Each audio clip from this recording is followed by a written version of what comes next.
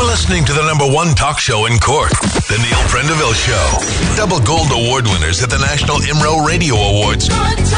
This is Cork's Red FM. Betcha, lines open. You can text 0868 104 106. Pick up the phone on 0818 104 106. Thanks to the gang, my own team, and Mick Mulcahy as well for looking after the ship last week, as always. It's World Mental Health Day today, and some of the papers are talking of it.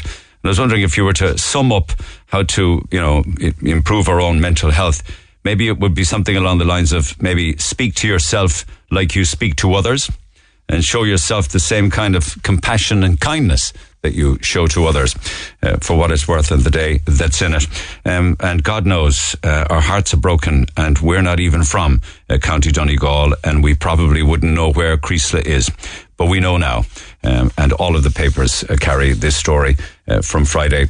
10 victims of an explosion, horror, a tragic accident that led to the deaths of 10 beautiful lives of all ages. And the papers are dominated by it on their front pages today. I'll be coming back to it in a few minutes' time. But this morning's Sun says our hearts are broken. Not just the community, who clearly are shocked. Such a tiny village. There's only a few hundred people living there. To say that everybody knew everybody would be an understatement. Were it to happen in a city, it would be of no less tragedy, if you know what I'm saying. But in small, tight-knit communities like this. And the papers this morning carry photographs of all of those who lost their lives. Leona Harper, age 14. Catherine O'Donnell, age 39. Jamie Monaghan, age 13. Martina Martin at 49 years of age. The papers also carry extensive photographs of Robert Garway, age 50, and his daughter Shauna, age 5. They carry photographs of Jamie Monaghan, age 13, and his mother, Catherine O'Donnell, and Hugh Kelly, age 59, James O'Flaherty, age 48. They carry photographs of Martin McGill, age 49, and Jessica Gallagher, age 24. Martina Martin, age 49, all of them. And the front of the Mirror says, pray for them. The Mail looks at the story in itself as to what happened, and God knows, at some stage we will know, but they are suggesting that a gas leak inside one of the apartments over the Apple Green service station in Creeslough is suspected to have caused the deadly explosion. Now, the Gardaí aren't commenting because they have an investigation underway, but a source said that it was likely that the blast came from a property above the grocery store rather than the petrol station itself. So some more on this story in a few minutes' time, because we'll go live to Donegal. In other news, and this has proved quite divisive, and this, of course, is Bus Connect. It dominates the papers this morning. Eoin English does a real serious drill into it in the Examiner this morning, and Amy Nolan does in this morning's Echo. We'll listen to the residents, says the NTA. It's the National Transport Authority that are behind it. They're not a fait accompli in the sense that what they've proposed, with all of these bus corridors and the things that they wish to do, aren't necessarily how it's going to end up. Now, I know Micheál Martin had, comments on this at the weekend, and I'll be coming back to this story as well. One of the last bits of business I did before I was away last week was talking to Simon Coveney, and he said similar. He said, this is the original proposal with regards to Bus Connect, but it will be entirely different when the final proposal is put forward. I think they tend to kind of throw the kitchen sink at everything, don't they, when they propose things like this, where they know there's going to be a pushback. They say, okay, let's throw everything at it. Some of it will stick, some won't. And by the time we're finished then, people will be relieved and grateful because it wasn't as bad as it was planned first day. That kind of a thing. Eoin English in the Examiner this morning says that we are looking at hundreds of people's gardens being taken, or portions of them, over 1,000 on-street parking spaces, and the cutting down and felling of more than 1,400 trees to make way for 12 strategic transport corridors to allow buses to move around and indeed more people to cycle. Don't know where they're going to get all these cyclists from, but what do I know? Papers also this morning talk about another tragedy, and I hate even using the terms because they're just so awful when you hear of a murder, suicide. But this morning the Mirror and the Red Tops talk of a note that was found where the bodies of a mother and her baby son were discovered at their home in a suspected murder-suicide. And this will form the major focus of the investigation. Now, Mam Kate was 35 and she had a 7-month-old son, Vincent. They're looking for anybody else in connection with the incident. But does anybody think that we're hearing way too many of these tragic stories? You know, we have the loss of life of a parent or parents and child or children. The Irish Times this morning said that the Gardaí suspect that Mam in her 40s and baby might have ingested some kind of a poisonous substance. Little 11-month-old baby. And then there are other family stories dominating the papers. God knows, there isn't a day goes by that we won't hear of people struggling with somewhere to live. And a lot of the time, these are people holding down good jobs. There's a story of a family of 4, husband and wife and their 2 children. Both, incidentally, children are on the autistic spectrum. They're living in a tent and they plead for help. And they're not being listened to. Put families first is what they're saying with regards to all of the money that this state has to spend on various things when it comes to budget announcements. The Star says family of 4 live in a tent and they're pleading for a home. And if you thought that it was only Irish hotels that ripped you off and put up the prices when major events happen, like big gigs, whether in Cork or Páirc Uí Chaoimh or Croke Park or the RDS or whatever the case may be. It happens in the UK as well, and it happened over the weekend in Liverpool. The UK Times this morning tell us, and this is why there's very little sympathy for hoteliers when they cry the poor mouth. They cancel bookings and rocket up hotel prices when a big event comes along. That's exactly what they did in Liverpool, because Liverpool were chosen to host the Eurovision because clearly Ukraine can't do it. Came down to Liverpool and Glasgow in Europe, and Liverpool won. And what happened? People who had bookings on the night or the weekend of May 13th had their bookings cancelled because they knew they'd get an awful lot more. And in fact, some hotels and B&Bs are charging, and this is the higher end I know, €8,000 a night for somebody who might be a fan of Eurovision and wants to go. And I liked this story as well. I don't know if I'll get to drill into it today, but maybe later in the week. I'd love to get your thoughts on this. The Daily Telegraph on Saturday in the UK said they're going to start looking at universities differently, and that universities could and should be fined if they do not provide students who graduate with a job offer or find them a job. I mean, wouldn't that cause chaos in the universities were that to ever happen? There's a lot of other stories making the papers today of a light-hearted note. 1 or 2 of them I'll deal with now and some more later on. But this is an interesting one in the sense that if you don't like Mondays, as the Boomtown Rat song goes, you're not alone, because apparently people, what is it they call it? Is it the fear on Sunday night? I think it's the fear, isn't it? But the Times UK calls it the Sunday scaries, where on Sunday evening, 7 out of 10 people get the Sunday scaries and they dread the week ahead. And it's 74% of 18 to 24-year-olds who get the Sunday scaries most of all. Like way back in the day for young fellas and young girls, it was Sunday night when you hadn't got the ECA done for Monday morning, no homework done. That was the panic. But 18 to 24-year-olds say it causes worry, lack of sleep, and the looming to-do lists that should have been done, particularly for work on Monday morning. But don't worry about it. At least there's strength in numbers. A lot more people feel the same about Monday mornings. Text 0868 104 106. Pick up the phone on 0818 104 106. Back after the break. Talk to Neil Prendeville now. 0818 104 106. Cork's Red FM. And so to Creeslough we go, and all of the papers this morning carry the story, and why wouldn't they? And also many newspapers carry photographs of those who lost their lives, and bear in mind as well that there are also other people in hospital, and hopefully all of them will survive and will be back with their families, but 10 certainly will not be. Journalist with Donegal Live, Chris McNulty, joins me by phone. Chris, good morning. Good morning, Neil. Thank you for taking the time out this morning. I know that within an hour of the explosion, you were at the scene in Creeslough. And I was saying this morning, it's a tiny community. We're only talking about a number of 100 people living there together. Isn't that right? That's correct. Creeslough is a community of maybe just over 400 people. You know, it's I suppose your typically small rural Irish community. What did you see when you arrived there? Well, I suppose the first thing you see is just confusion. You know, you just see people people not knowing what's going on. I mean, it was a number of hours really before the scale of what was unfolding sort of really hit home.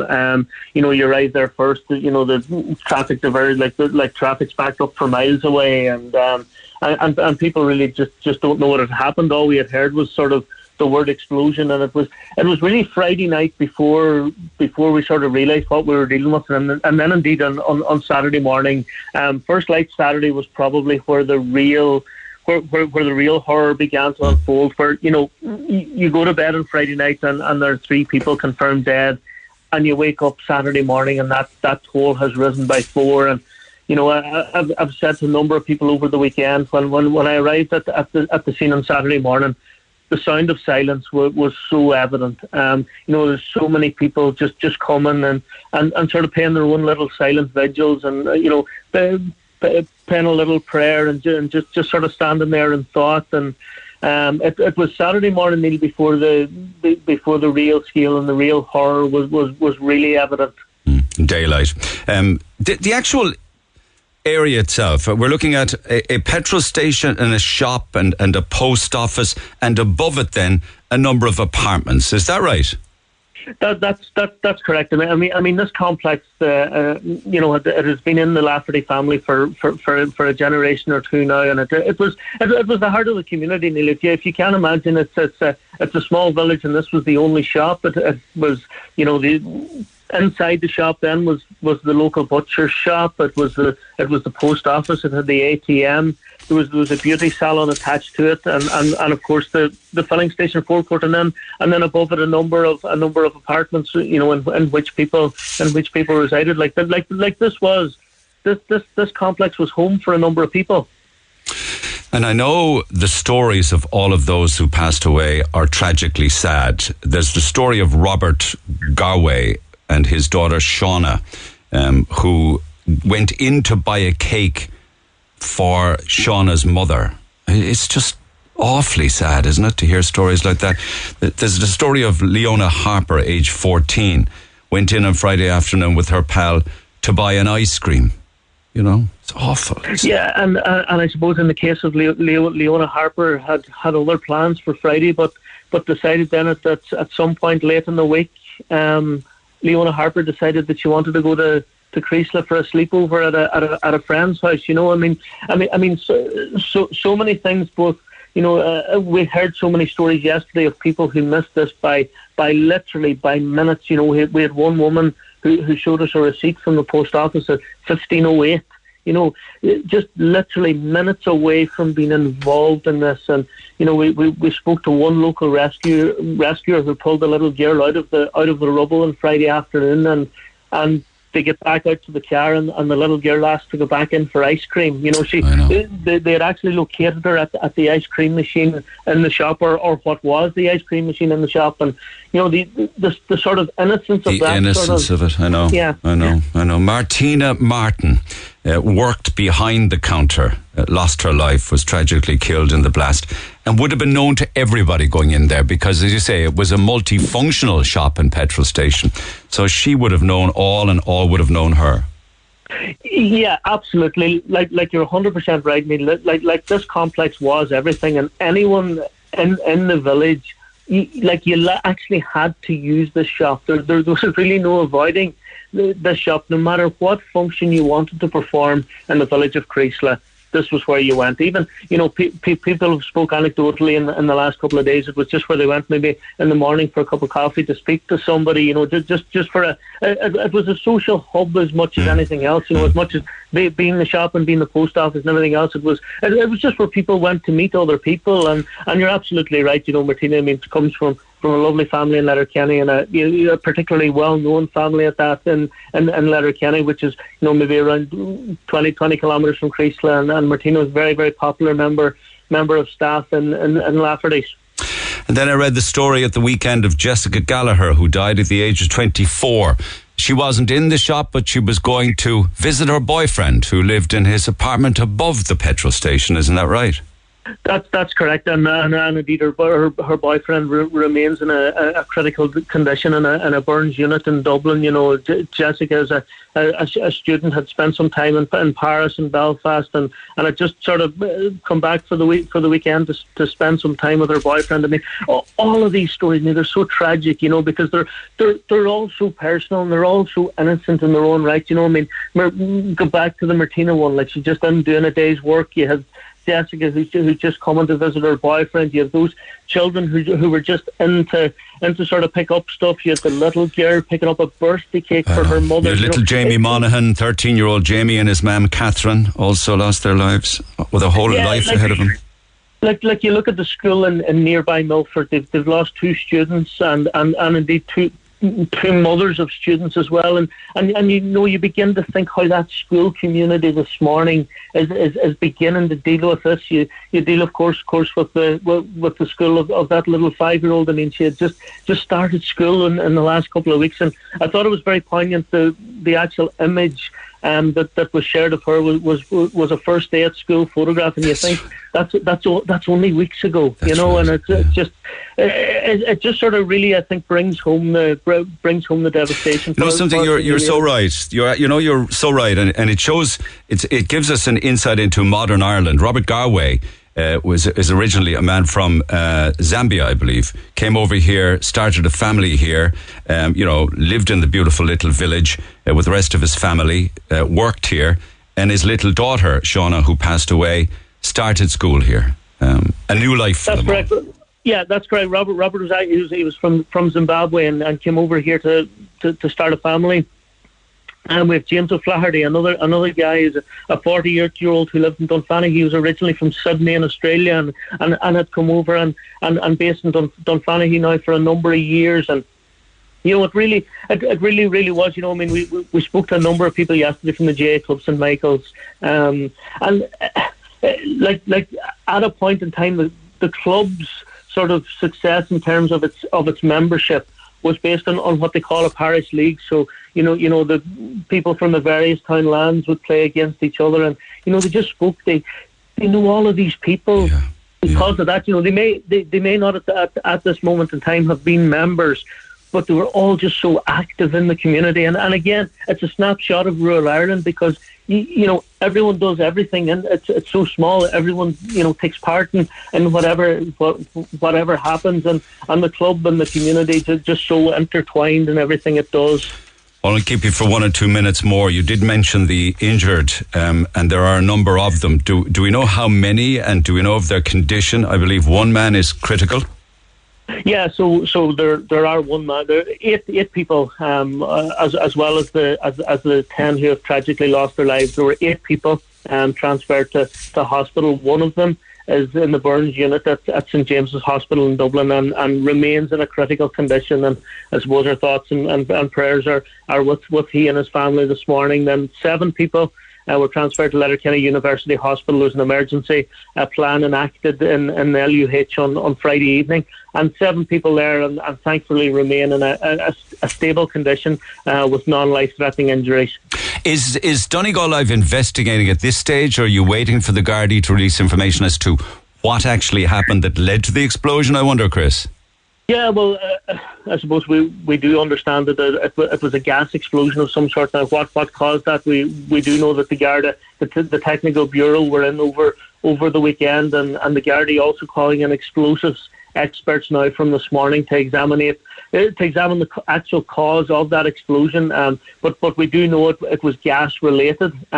Gas that was attached to the apartment complex, or the apartment part of the complex. But the actual cause of that is now being investigated by experts as and from this morning. But I see the Mail is suggesting that it was possibly in one of the apartments as opposed to the service station. Is it too early to say? Yeah, no, that seems to be that does indeed seem to be the case. I mean, just stories at the weekend that just show sort of both sides of this, where people that were actually in one part of the shop in the butcher's section of the shop walked out of this unscathed without a mark. God. And people, and you can imagine, and I'm sure people listening, they're aware of these complexes. I mean, these filling stations, they're in every town and village, and you see them, they're little bustling hives of activity. And again, it's at 3 o'clock on a Friday after school and after work, and you can imagine what it was like. And you just sort of can see then the division, and that where people in one section are able to walk out the back door, literally walk out the back door, where other people unfortunately are being taken home to their families, and unfortunately now, I mean, you think of this small community of 400 people preparing itself this week for 10 funerals. Awful. Listen, our thoughts are with you all in Donegal and in Creeslough itself. Perhaps you might pass on our condolences and maybe let people know that here in Cork, a book of condolence will open today at midday in Cork City Hall for the victims and their families. It's maybe little consolation to know that the whole country and our thoughts are with you all up there. But Chris, thank you so much for taking the call. Thank you. Much obliged to you. Chris McNulty is journalist with Donegal Live. Meanwhile, Bernard Doherty is a Fire Prevention Investigations Officer in Letterkenny with the HSE. You might find portions of this conversation disturbing, but he joins me by phone. Bernard, good morning. Good morning, Neil. I want to thank you for holding. You have been for quite some time. You did arrive at the scene shortly after the incident, and I think you were quoted as saying in your 15 years of working in the fire service, it was the worst incident you ever came across. You will have to deal with those sites in your memory for the rest of your life, though. Yes, well, just to clarify, Neil, my role there on Friday was I worked for the HSE. I wasn't there in any capacity in terms of emergency services. It was purely as a local volunteer. And there were many people actually went to the scene to help in any way they could, wasn't there? There was people who got there before me. I got there, it was pure pandemonium. It was, just impossible to even take it in. I mean, it's 3 days on now, almost 3 days on, and I'm still shaking when I think about it. It was just absolutely stuff of nightmares, Yes, yeah. Watching people being pulled from the wreckage as you arrived. Thankfully, people getting there as fast as they did probably saved some lives by doing just that, right? Yeah, I'm sure it did, Neil. Yeah.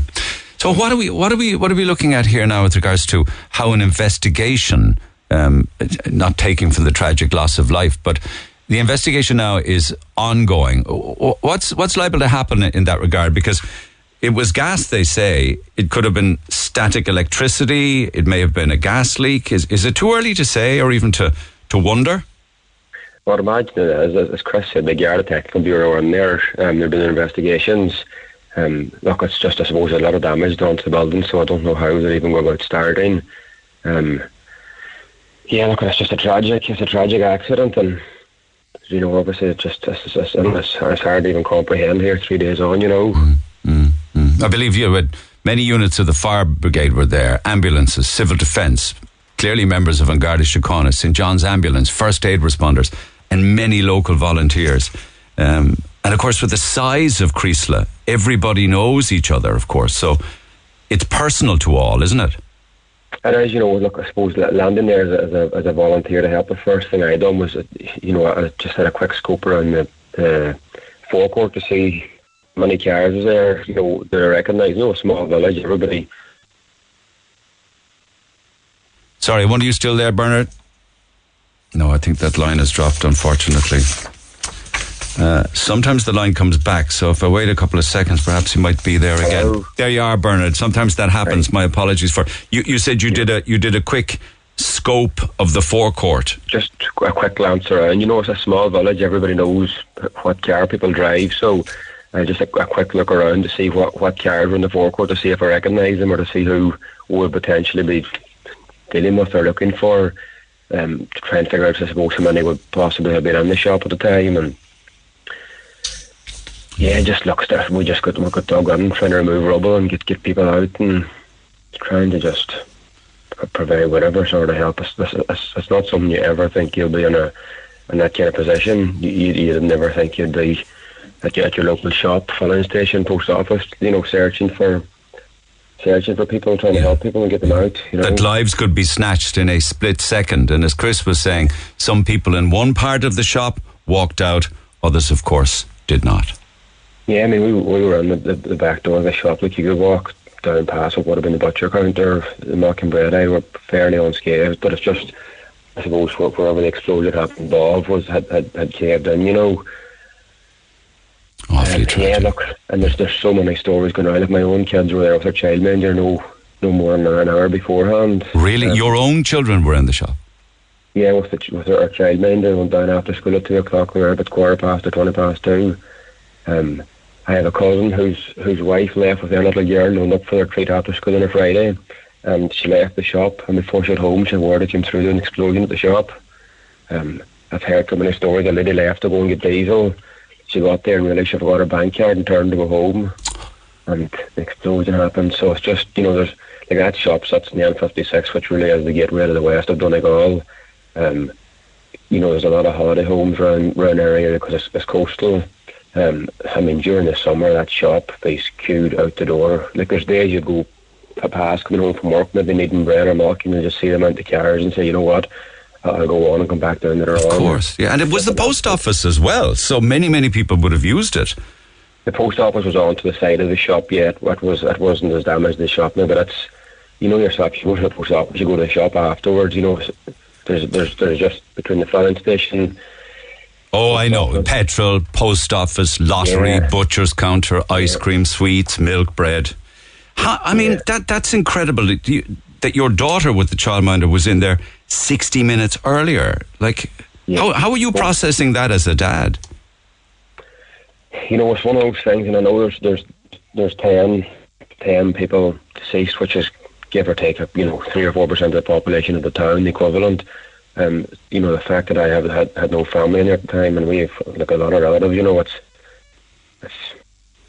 unbearable for the people who hadn't been over there. It's just absolute, I suppose, the worst case of bad luck you could ever imagine. Yeah, I know, without a doubt. You know. Listen, I know it's difficult, but thank you for taking the call. And as I was saying to Chris, our thoughts are with you all. And there's a book of condolence went open in Cork City Hall today at midday, and I can guarantee you an awful lot of people will sign it. Such is our sadness at this awful tragic news. Bernard, thank you for taking the call. Appreciate it. Okay. Good day. Right. Take care. Bye-bye. Bernard Doherty, Fire Prevention Investigations Officer out of Letterkenny with the HSC. And as a dad whose daughter and childminder were in that shop 60 minutes earlier, that really pulls at the heartstring, doesn't it? I mean, it could be entirely different were it 60 minutes later. Our lines are open. You can text 0868 104 106. Pick up the phone on 0818 104 106. Back after the break. Call the Neil Prendeville Show now. 0818 104 106. Red FM. Yes, a gas leak inside one of the apartments is what the papers are saying this morning over the Apple Green service station is suspected. They were saying in the paper this morning even a static electricity spark, even, you know, flicking a switch, a light switch where there is gas leaking. And that's why gas has a smell. They add the smell to it so people can tell that there is a gas leak. But it's early days with the Technical Bureau, who'll be on the scene, they say, for many days to come. Text 0868 104 106. People are going about their business. And, you know, I think it's absolutely tragic. Little Shauna, for instance, going in all excited. It was a birthday cake she went in with her dad for. A birthday cake for her mammy. It was her mammy's birthday that weekend. Jim, good morning. Hey, how are you, boy? Well, I tell you what, I don't know, just in case you're going to ask the question, whether the actual tanks that held the petrol, which probably would be underground in the petrol station, whether they caught fire. I don't believe they did. Yeah, it looks like gas. Like if it was petrol, it tends to burn a bit longer, don't it? And it makes a bigger mess. Like gas, very true. Gives you the big bang. Yeah, very true. But my only concern, Neil, and it's terrible what's happening up there, is the fact that we allow residential buildings so close to garages. You know, the planning laws seem to be very light or lax on them. We've a number of developments now in Cork City at the moment where, like, they've wrapped them around the garages. You know, I think it's another problem ready to happen, and you wouldn't have to think too hard if it goes wrong. The deaths we'd say that could happen. You know, I think the planning should be a bit more careful about. I'm trying to think of anywhere in my life that I know of a petrol station where there are apartments built over it or homes clustered around it. There's a new development now. I wouldn't be honing in any particular detail. I wouldn't either, but they're there, you know. Look, I mean, they're around. Because they got planning permission, obviously, you know. So. Oh yeah, they get all that, but you know, you have to ask yourself, like, if you had a quarter of an acre in the city and you decided to build a petrol station on it, would you get planning for it if there was residential around it? I doubt it, but they seem to have no problem doing it the opposite way around, I just think it's a concern, and I mean, it frightened me to be looking out my window down on top of a petrol station every night, going to bed. I wouldn't be a bit comfortable, like. Yeah, I know. It's food for thought. I didn't think of it that way, It's a time bomb. It's a time bomb, like, it's... Yeah. I hope we learn from it, that's all, that we actually come up with, because I'd hate to be in a situation 12 months' time if it happens in Cork. Now, I think this happened in the buildings more than the garage, but it's the same. Gas is dangerous, and I never like gas. They should phase them out of apartments. There should never be gas in apartments. It's a bad idea. Well, not if it's installed properly and all of the proper precautions are taken. Oh, it's correct, but we say even if it's installed correctly today, so if it's not serviced every year, it's a problem. And you're probably serving yours perfect, but the guy underneath you probably isn't. So you can't adjust for stupidity, Yeah, I know. And they might, the rate is going out. They might have the money to service it. Things are plumbers aren't cheap. You can be sure one way or the other, a technical investigation will tell us, maybe not in the coming days, but eventually when they find the seat of the blast as to what happened. But what really strikes me is the human stories behind the tragedy and the death. And, people going about their lives, very, very happily going about their lives. And in a split second, tragedy strikes them and their families. Yeah. And then others who would have left, like the woman who went in about 60 seconds beforehand, realised that she didn't have her ATM card and went away again. Got back in the car, drove off. She wasn't gone 20 or 30 yards, and there was this enormous boom. But life is a lottery, like, that's every, you could walk down the street and you're happy one moment and the next minute you're not there. That's life. It's harsh. That's a very interesting point you make, because we tend to dwell, because we go into a default mechanism of worry or panic or fear or anxiety about things that either never happen or aren't important enough to worry about anyway. And we forget that life is precious. Life is very precious, and life is important to enjoy it. Try and enjoy. If you can't go out every day and make someone laugh, you're doing something wrong. Don't get caught in the pits. Yeah, there is Book of Condolence opening at midday today. It would be lovely if as many people as possible signed it, wouldn't it? Yeah, would you? And I'm good for you covering it as well, because I think there's a big close connection between Cork and Donegal. A lot of us have been up there. Oh, it's beautiful. Beautiful place. It is. Beautiful people.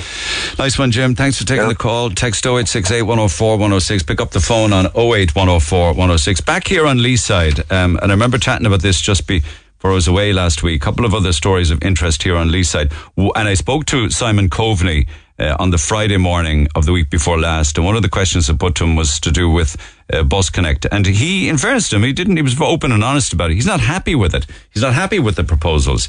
He's saying that this is early days, and that what the NTA ultimately and Bus Connect will come up with eventually will be very different and not as maybe devastating to local communities.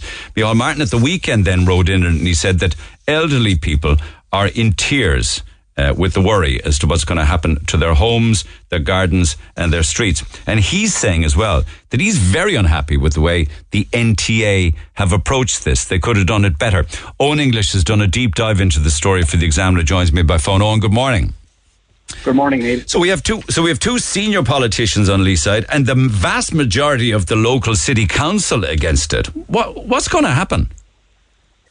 That's a very good question, Neil. And I suppose what has happened to date is that the National Transport Authority has gone out with its initial plans for these strategic transport corridors, 12 of them in total, to deliver over 90 kilometres of bus lane and over 50 kilometres of bike lane. And people have been quite annoyed, and in some places they've been left devastated by how the news has been communicated to them about how these plans might affect them. Letters were dropped in the doors of people who were going to be directly impacted by some of the routes. And when people opened the booklets and looked at the maps and saw lines going through their properties and red marks going through their gardens, I think the full impact of what this Bus Connect plan is all about really began to hit home. And it's only in the last couple of weeks, as the first phase of public consultation on these proposals came to its deadline. The deadline was last Monday, and as people began to realise that they had to make submissions if they wanted to raise their concerns, that the concern, or the full extent of the concern, kind of became apparent to us, and you were reflecting it on your show, and we were trying to reflect it in the papers. And I've spent the last 2 weeks talking to these people and talking to bus users as well, and to cycling lobby groups and to business communities. And I interviewed the chief executive, or the deputy chief executive of the National Transport Authority last week, and put to him all of the concerns that people have raised with me over the last 2 weeks. And what he says is going to happen now is that all of the submissions that have been made are going to be considered. Where good alternatives have come from the community, they will also be considered. And he has said quite clearly that what went out for public consultation are draft proposals. He's the same guy who oversaw Bus Connects in Dublin, and they have started going for planning for some of those core bus corridors in Dublin in the last couple of weeks. And what has been gone for plan, or what's been submitted for planning, is in some cases much different to what was published in the first round of public consultation. So I think the NTA has been very clear that these are draft proposals in Cork. They're willing to listen to ideas and to alternatives. They will try to take them on board, and that what's proposed is more than likely not what will go for planning.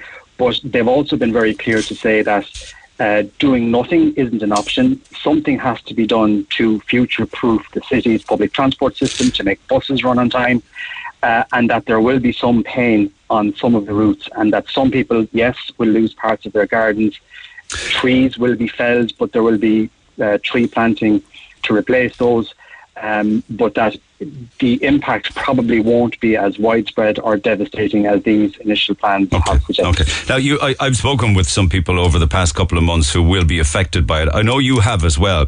How would it actually work? Let's say, for instance, if they do go after people's gardens, do they, and I'm hoping that they don't, do they buy them? Is it a compulsory purchase? Can people refuse? Yes, Neil, it's a compulsory purchase order process, and look, there's a long legal process involved in that, but essentially what happens is the National Transport Authority will say, look, we're putting a strategic transport corridor in this route. It's going to go past your house. We need to take part of your front wall or part of your garden to deliver it, and we're going to CPO the land to do that. And there is a set amount of money set aside for per square metre or per acre, depending on how much land they need to take. And you enter into a process with On Board Pleanála then, Neil. You can object to it, but because it's a CPO process, the only room for negotiation really is over how much you get for the site. So it'll be a haggle over how much you get for the land, basically. Yeah. So this is for buses to run maybe 15 to 20 minutes faster, is that it? 600 million to get to your destination 15 minutes quicker. Am I oversimplifying it in many of those cases? Well, it's a bit more than that, Neil. This Bus Connects thing, the 600 million euro is for it includes obviously these strategic transport corridors, these super bus lanes, but it also includes an entirely new bus network. So new bus routes. They were announced in April. They won't come into operation until next year. It also includes new bus shelters, new timetables, new electronic signs.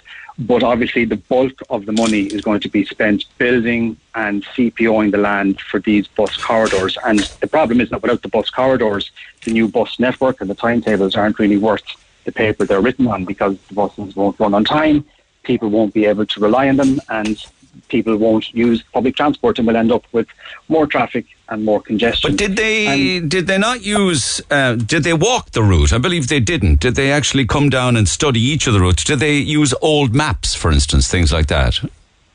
No. What they've said to me they've done is that they've used Ordnance Survey Ireland maps, and that as part of the public consultation, which is ongoing for the next couple of months, they're going to do even more detailed planning and they're going to do their own maps as the process evolves. They have walked some of the routes. I know for a fact that the Deputy Chief Executive, Hugh Cregan, walked along Harbourview Road in Hollyhill, where there's dozens of houses up there facing the prospect of a CPO. But he told me that they have NTA staff in Cork who have cycled all of the routes, so they would be familiar with all of the routes, and I think they're only going to be becoming more familiar with them as opposition to these proposals kind of builds over the coming months. So looking at the opposition then, one person that I imagine isn't opposed to it is the city manager, because I've seen photographs of her standing with the plans and in front of backdrops, smiling with members of Bus Connect and NTA. But councillors are very much against it, aren't they? I think Terry Shannon recently described it as a €600 million mallet being used to crack a nut. Yeah, Terry has described some of the proposals as bonkers, and he was joined by his 6 other Fianna Fáil colleagues on Friday. They've submitted a motion which actually comes up at tonight's City Council meeting, where they're calling for all of these initial proposals to be rejected. And they've also been very critical of how the NTA has handled the communications and the engagement with residents, particularly those who are set to be directly impacted. Now, obviously, the Green Party are in support of the proposals, but now I suppose it's important to say that the Green Party as well has been critical of how the NTA has engaged, and they will say that the NTA needs to do a lot more to engage with residents and, as they put it, to bring people with them on the journey to a better future, a better city with a better bus system. And on just that journey that you mentioned, in the Examiner this morning you say that Cork metropolitan area has over 305,000 people who make 820,000 trips every day. 74% of those trips are in a car, 20% are walking, 5% on buses and 1% on bikes. So the 5% on buses and the 1% on bikes, they're the ones that they want to increase at the expense of people sitting in cars, isn't it? That's it in a nutshell, Neil. Yeah, I had to pop into the office last week and I left here in Ballincollig, dropped kids to school on the way, and to get from Ballincollig to Blackpool took the guts of an hour, and that journey was taking me about a half an hour, maybe 4 or 5 years ago. The traffic has been really bad in the city for the last couple of months, and you can see from those statistics, just 5% of people are using public transport. And I've spoken to bus users for this series that we're running in the Examiner for the next 2 days, who say that more people, they believe, would take the bus if you could rely on the bus. The buses are stuck in traffic. I know. The timetable is a work of fiction in many cases. Buses don't show up when they're supposed to. They're either 20 minutes late, or in some cases they don't show up at all. And the ambition here of this plan is to increase the priority for bus and bike, so that we're a little less reliant on cars. And the hope is that if you can rely on the bus service, that you'll use it more and there'll be less cars on the street. But it's how we get there is the problem. Yeah, but that's fine. Let's say, okay, you make a strong argument for buses, but 112 kilometres of cycling with the Irish climate, they're asking people to cycle on cycle lanes to and from work and school, dark mornings, rain, wind, frost, ice. Come on, we're about 50 years too soon on this. I get you, Neil, and I've anybody who's got a kid going to school and feels the weight of their school bag, I don't know would I let a kid up on a bike with a heavy school bag. But these are all the cyclists that I've spoken to over the last 2 weeks in particular have all said to me that if you build the infrastructure and if you build it so that it's safe and segregated, more people will cycle. And I think we've seen that actually in the city over the last 2.5 years, particularly in the response to COVID, when they put in more bike lanes. More and more people are cycling, but it's coming at the cost of the car, and that's where the tension has arisen. Motorists don't want to give up the space on the road for buses and cyclists. I think it's as simple as that. And it's the consultation that has been engaged in as well, particularly by the NTA over the last couple of weeks. It hasn't been great. It has upset quite a lot of people. I spoke to one woman who lives in Curra Woods, and the NTA proposals would see basically half of her garden, her drive, half of her garden being wiped out for a bus lane. And she says that the thought of that hanging over her for the next couple of months while the NTA decides whether they'll go with the original proposal or whether they'll go with a revised proposal. These are the people I think that the Taoiseach was speaking out about on Friday. Just on that point, so the Taoiseach and Simon Coveney have both come out and they are critical, and they're saying what they're proposing now will be very different to what actually will get across the line at the end. Is that what Micheál Martin is saying? That they throw the worst case scenario knowing that they will settle for less and people will be happy. Is that it? Yeah, I think that might be part of the strategy, that they've gone out with the worst possible scenario, and that they're hoping that they'll get, I don't know, maybe 60 or 70% of it over the line.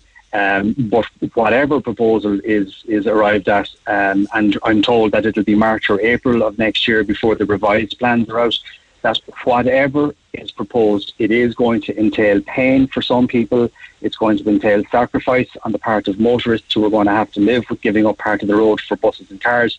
But that the ultimate goal for all of this is to deliver infrastructure that will future-proof the city, that will minimise traffic congestion, that will help. And I suppose there's an important point here too, Neil, about climate change. That we've set ourselves very ambitious climate change targets, and that we're trying to hit some of them by 2030, which isn't that far away. And that if we're going to stand any chance of hitting those climate targets for emissions, we have to reduce the reliance on the car. And the best way to do that, as far as the NTA is concerned, is to get people onto buses and onto bikes. Yeah, many people are saying as a response to that, not in my backyard. Let's see what happens then. Can I just ask you, maybe a 60-second version, because that's all I've got time for. You'll remember February 2016 when the sod was turned on the Cork Event Centre. You've become the honorary go-to guy with regards to this story. We're 57 million now in the hole for this, are we? Well, there's 57 million euro ring fenced for it, Neil. None of it has been spent yet. That's because not a single brick, as I've said to you on several occasions, not a single brick on the event centre project has been laid to date. I'm expecting actually another update on the event centre project at tonight's City Council meeting. I wouldn't be holding my breath, Neil. What's holding it up, do you think? Well, I get the sense that obviously COVID was a huge disruption for this project, and I think the difficulties it faces now are inflation, construction inflation. I think, the people involved in this, BAM and Live Nation, tendered 6 or 7 years ago for this project when they reckoned it would cost X amount of money. That's now a multiple of what they tendered for. And, yes, the state funding has increased over the years, but it hasn't increased for the last year and a half. And I think its costs now are going to be what continues to delay this project. Do you think that the next thing we'll see here is an increase in costs, where perhaps BAM and Live Nation will look for additional funding then? They might, Neil, but I don't think they'll get a good reception. Okay. And do you think that construction will start? Because we are pretty much in Q4 of 2022. Because that was one of the articles I read from yourself and Daniel McConnell recently, that construction on the project is expected to commence in Q4. That's now. It's not going to happen this year, though, is it? In a word, Neil, no. Okay. I don't think so. No, another deadline missed, but sure. Would you be surprised? No. What else is new? Oh, and thanks for all of the updates. Do appreciate it. With regards to the convention centre, who knows? Eoin English with the Irish Examiner has a very extensive article in today's newspaper on Bus Connect, which drives a wedge between commuters and fearful homeowners, as he says in this morning's Irish Examiner. Text 0868 104 106. We're back after 10. I'm Lana O'Connor. Red FM News is first for local, national and international news, and you can stay up to date by tuning into our hourly news bulletins or by clicking on redfm.ie. You're listening to the #1 talk show in Cork, the Neil Prendeville Show. Double gold award winners at the National IMRO Radio Awards. This is Cork's Red FM. Yeah, you can pick up the phone or you can email Neil at redfm.ie. Thank you to Anne. Just picking up on the green agenda really has a lot to do with Bus Connect or cycle lanes and things like that. And she says, are the Greens actually contributing to inflation? How much electricity is used as an example to charge all of these electric cars? Do they not see all of the empty bike lanes and empty buses around Cork? I see it every hour of the day. We're a small dot in Europe. We're expected to save the world in every way. Why don't we just take a look at the amount of fossil fuel that Poland uses to generate power, says Anne, rather than trying to save the world as Irish people in any way we can. We're talking also about housing. I noticed a story from last week. I don't know whether the lads mentioned it, but one of the ways that people want to deal now with, say, the housing crisis that we have, which is being somewhat fueled by more people wanting to come over here and to work and set up and raise families here and use the education and health system. And I'm all for all of that. But there's criticism down Mahon Way these days because of the plans to build some modular homes there. And they'll go up in a matter of weeks down there, not too far from the Mahon Point shopping centre. Apparently 64 of them are going to be built in the next few weeks. And by the end of the year, 200 modular homes will be built down there between now and the end of 2022. And they will house refugees. And initially, it will be 250 refugees who are here, are coming from Ukraine. In fact, I was reading in the article, I think it's probably an Examiner article, where they were saying that some Ukrainian children are already enrolled in the local school down in Mahon. And it's densely populated as it is, according to some of the residents that were interviewed for the Liz Dunphy article. One woman says, I don't think it's good. A lot of people here are living with their own parents because they can't get a house, and it's not fair. We've got nothing against refugees. It's the government that aren't managing this well. Many people feel, how in the name of God can they all of a sudden then come up with 200 modular homes between now and Christmas time, when people in the area have been begging for homes all over the city and suburbs, not just Mahon, for years and years. So 200 will be delivered before the end of the year. And another 300 units will be rolled out across the country in January and February. And modular homes, I dealt with this on air. And these ones will accommodate primarily women and children fleeing the horror of war in Ukraine. So that's a story out of Mahon over the past couple of days. Not everybody happy with it down in that neck of the woods. Text 0868 104 106. Just going back to issues, and of course nobody actually knows how the explosion was caused in Creeslough. It would appear to be gas, probably they say from an apartment, as opposed to anything to do with a petrol station. But Jim was suggesting, will we learn anything from it, where developments could be built or are being built, or people live in houses and apartments that are too close to petrol stations? That prompted a call from John Barry. John, good morning. Good morning, Neil. And I know we're going back some time in your own case, about 50 years. Wasn't that the case? Yeah. You were working for an oil company, I believe, is it? That's right, yeah. Yeah. What happened? I was down in Fitzpatrick's, Cork. And the big oil stations or the big oil tankers were after coming out that time, and they were called octopuses. They were big. You know, back in the 50s, you only had they're like kind of 1,500 gallons. Oh my God, big tankers, so big tanks. Yeah, and then after that they brought in 5,000 gallon tankers, huge altogether. And I was down in Fitzpatrick's, Cork, on a Saturday morning. And you were about 16 at the time, I believe. I was, yeah. And I was playing a match that night with Rockbound, and I was looking at the clock. So 12 o'clock, the engine rang anyway, and the driver was out by the corner, and he shouted over to me. He said, go up and check there and see what's left in that tanker. They were unloading the tanker oil into the tanks for the petrol station. Yeah, okay. Yeah. And I put everything together and started up. Well, I didn't start it like it was Friday, and in it went anyway. And, what, did you dip the tank or something, is it? When I went to dip the tank after about 25 minutes, when I opened the cap, the fumes that came out would nearly knock you off the tank alone. Right. And when I dipped it down, it was a brass rod, and when I dipped down the tank and lifted it up, I clung to an ESB wire. And the top of the tank, it was like a match. Oh my God. It caught on fire like a shot. So I was half clung to the tank.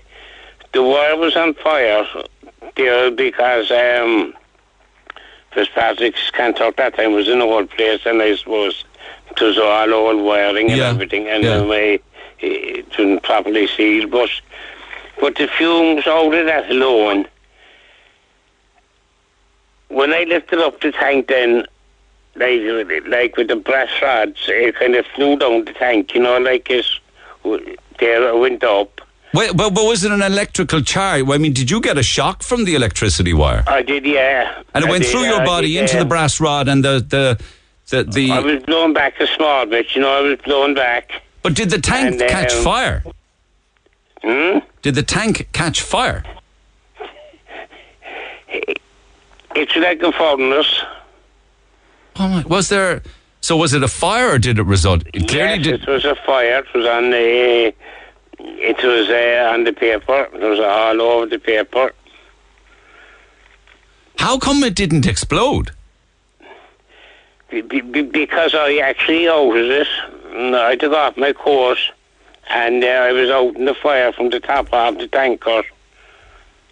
You must have thought you were a goner, though. Still coming, like.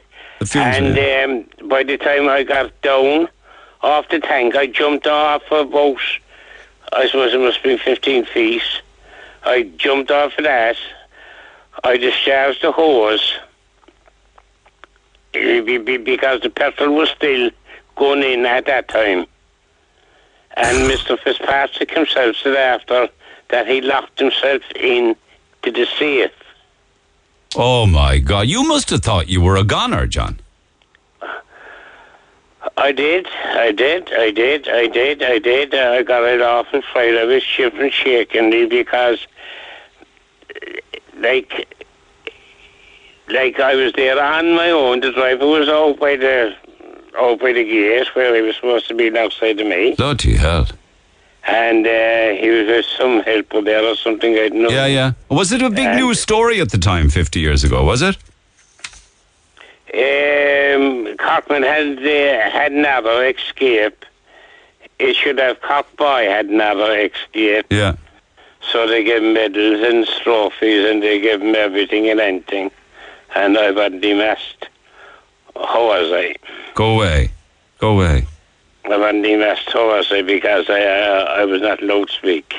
But isn't it an amazing thing, though, that people would maybe... Did they change the laws then about how close you could build houses or apartments? They did. And one of the first they closed was a garage inside, opposite the Imperial Hotel inside in town, was Crosses. Where was that? Was it on the Mall? Yeah, on the Mall. Crosses had a big garage there. Yeah. And then over in Sullivan's Quay, they had another garage there. And then up by the Western Road, they had Mad Duggan's. It turned out to be green seal stamps after. Yeah, there was a petrol station on Washington Street. Yeah, Mad Duggan owned that. Yeah. And then up on top of the road from that, you had the OK garages. I remember them. But in between that, where the hotel is, Shell had a garage there. And they had to close them all, whatever law that came in. And after a couple of years, I kind of questioned it. And I was told by management that they don't owe anyone a living. They're paying for the services that we are providing. Yeah. And that there was a law after coming in that you have to be so many... Like, say, half a mile from the nearest I was going to say, maybe 500 yards or something. But it's very true, actually, because just thinking as you're talking, I remember years ago there were petrol stations in the city. There aren't any now. There will be all the outskirts. The closest one would be just at the start of the South Link, for instance. You know what I mean? That's right, yeah. You wouldn't be able to get petrol now in an inbuilt city. No. Yeah, and that wasn't the case many years ago because there were petrol stations dotted all over the place. Oh, no, that's right there. I questioned this and I questioned it years after until I retired, and they said they didn't own anyone living, that they were paid for services. So the petrol stations just had to close. They had no say in the matter? None whatsoever. Gotcha. And I was saying about loyalty. Loyalty doesn't come in. They're like he said that. Yeah, but there is some argument to be made that you wouldn't have a petrol station near an apartment complex with maybe 200 apartments in it, for instance. No, like, you see,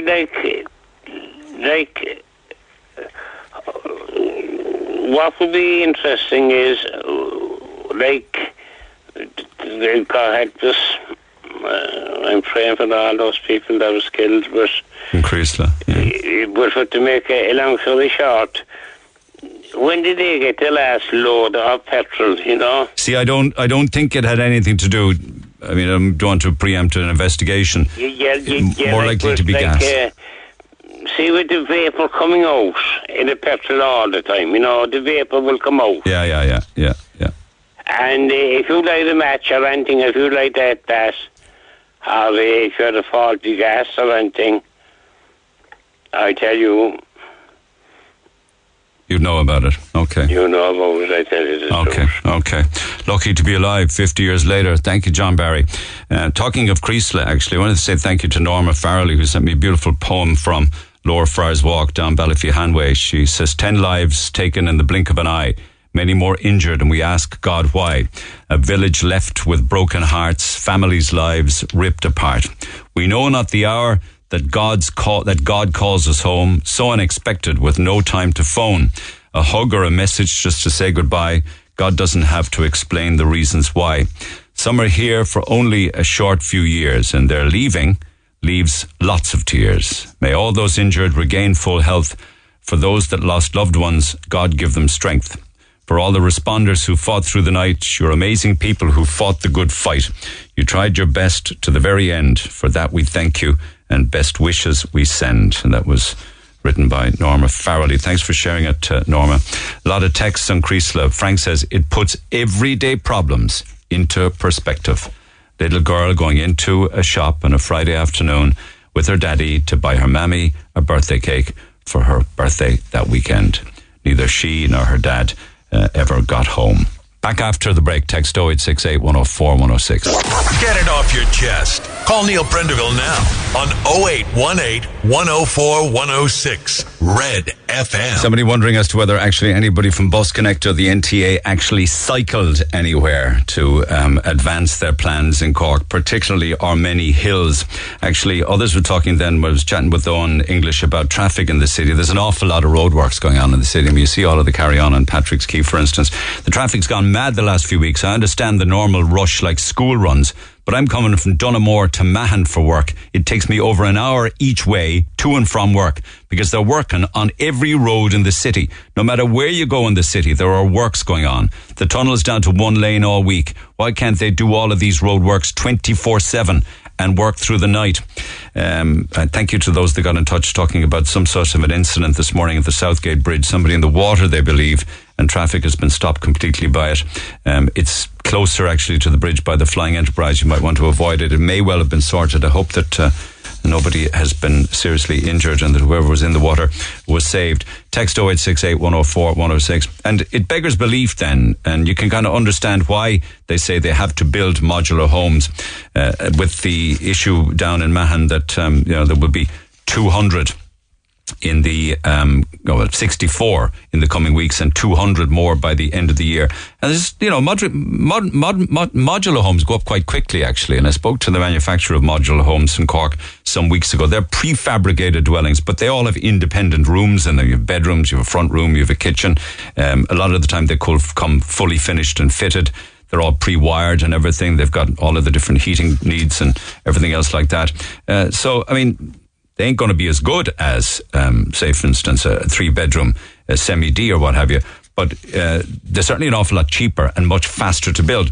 One of the reasons that we're talking about needing to build them was because of the constant moving of people from, these would be Ukrainian refugees primarily, people who are moving from emergency accommodation to a hotel, from a hotel to student accommodation, back to the hotel again.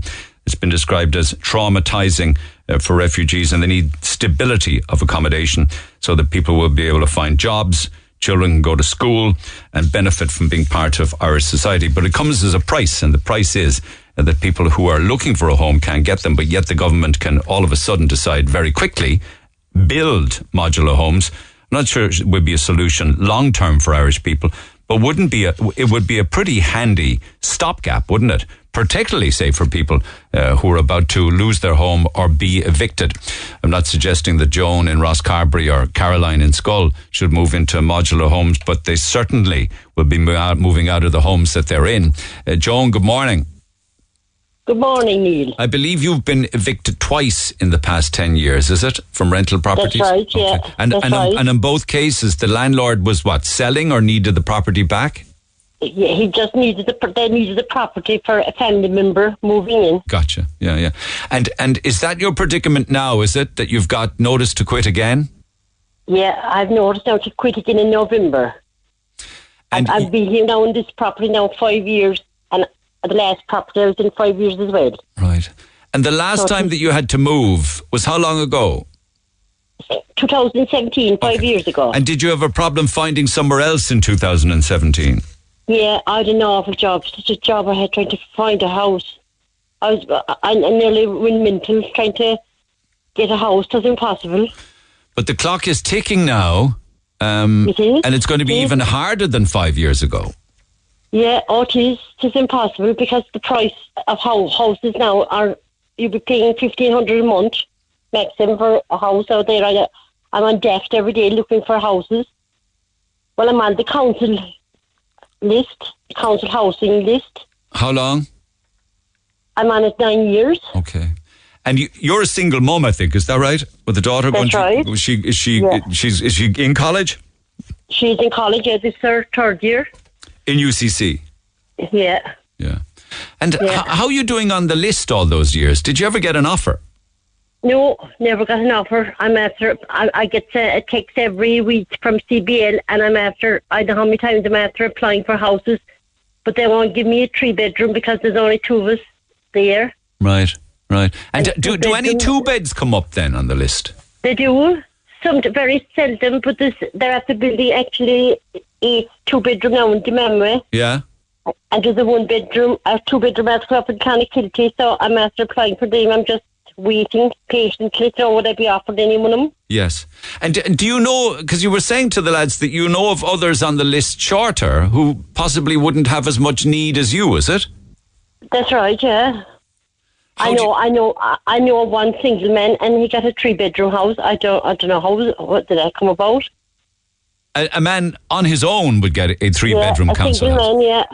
He got a 3-bedroom house, but I won't say where. But no, because that wouldn't be fair on that individual. But I think sometimes that happens if, for instance, you might have some people get a 3-bedroom, although they might be living on their own. They may be separated from their partner, and they might have their children staying at the weekend. I think that can be one of the reasons for that. Yeah. Yeah. No, they told me in the council office that I'm not entitled to a 3-bedroom because there's only myself and my daughter. But they have told you you're entitled to a 2-bedroom. A 2-bedroom. And have you asked them why they give out a 3-bedroom to a single man then? I didn't ask them that, no. Yeah. And have you seen people moving into the county council properties? No, they're not allocated yet, because I went to the council office last week and I just asked them when are they going to be allocated, and they said they don't know. They said there's a hold up in the ones in Diarmuid. Yeah. No, I thought you had said that it makes you upset watching others get houses before you with fairly decent cars parked in the driveway. That's right, yeah. There's houses next to me here, was it 2 years ago, and they all seem to have 2 big cars each, and they were 3-bedrooms. I tried for one of them, but I got none in it. So it vexes me because they have 2 big cars each family. Yeah. And there's 2 or 3 Polish families got houses like. Yeah. But they're as entitled. You see, whether you like it or not, they're as entitled to be on the list as anybody else, I suppose, if they're living here. You know. Oh, I know that. Not to jump a list though. Yeah. But anyway, I'm on the list now with 9 years, and I'm hoping because I'm up the wall. My head is deteriorating because I'm not sleeping or eating, which worry because I said, where am I going to go come November?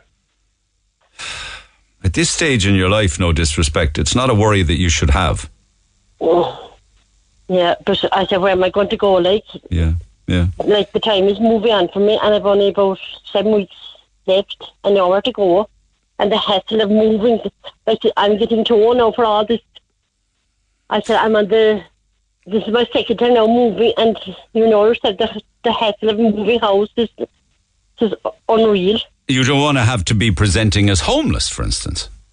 Oh, yeah, I don't know. It's looking that way at the moment for me, you know, because I've nowhere to go, because I'm not being offered a council house. And are they aware? Are they aware down west along that it's November 25th? You have to be out. Yeah. Oh, geez, yeah. I'm after going to him several times and remind him, like. So one thing's for sure, you're not looking forward to Christmas in any way, shape, or form. I can tell you that. Oh my God, no! It's so near Christmas. It's just a month before Christmas. And you have some dark months ahead of worry. I have, and I tell you, Christmas is a month I hate anyway, because my mother died suddenly at Christmas, so I don't look forward to Christmas anymore. And would you be entitled to HAP? Oh yes, I have. At where the house I'm staying now at the moment, I'm getting the HAP scheme, but there's a lot of houses that I've tried and they don't accept HAP. And what do they say do they ask you of your HAP contribution? Yeah. Do they actually advertise no HAP? They don't, no, they don't advertise it on, no. They don't say that. But they do ask? They do ask, yeah. And when you say that you have a HAP contribution, what do they say then? Oh, they said we don't do it. They said we won't accept HAP. That's what they tell me. No reason given? Houses. No. Even though it's guaranteed money? Oh, it is. Yeah. Yeah. Yeah. So what are you going to do? I mean, it's like it's a problem that's so prevalent for many people like you. Oh, geez. A lot of people in West Cork, there's a lot of people in my situation. It's an awful worry, like. Coming up to Christmas and everything, such a time of the year, didn't I? And I asked the landlord, could I not extend it to next May when my daughter's finished her third year in college? No way they'd allow me to stay on for another few months. They're actually moving back into the house themselves, I believe. Is that the case?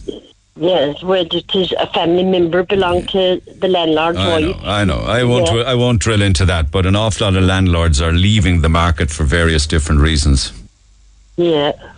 No, it is awful when you're renting a private house, because you know when the day will come that you'll have to get out.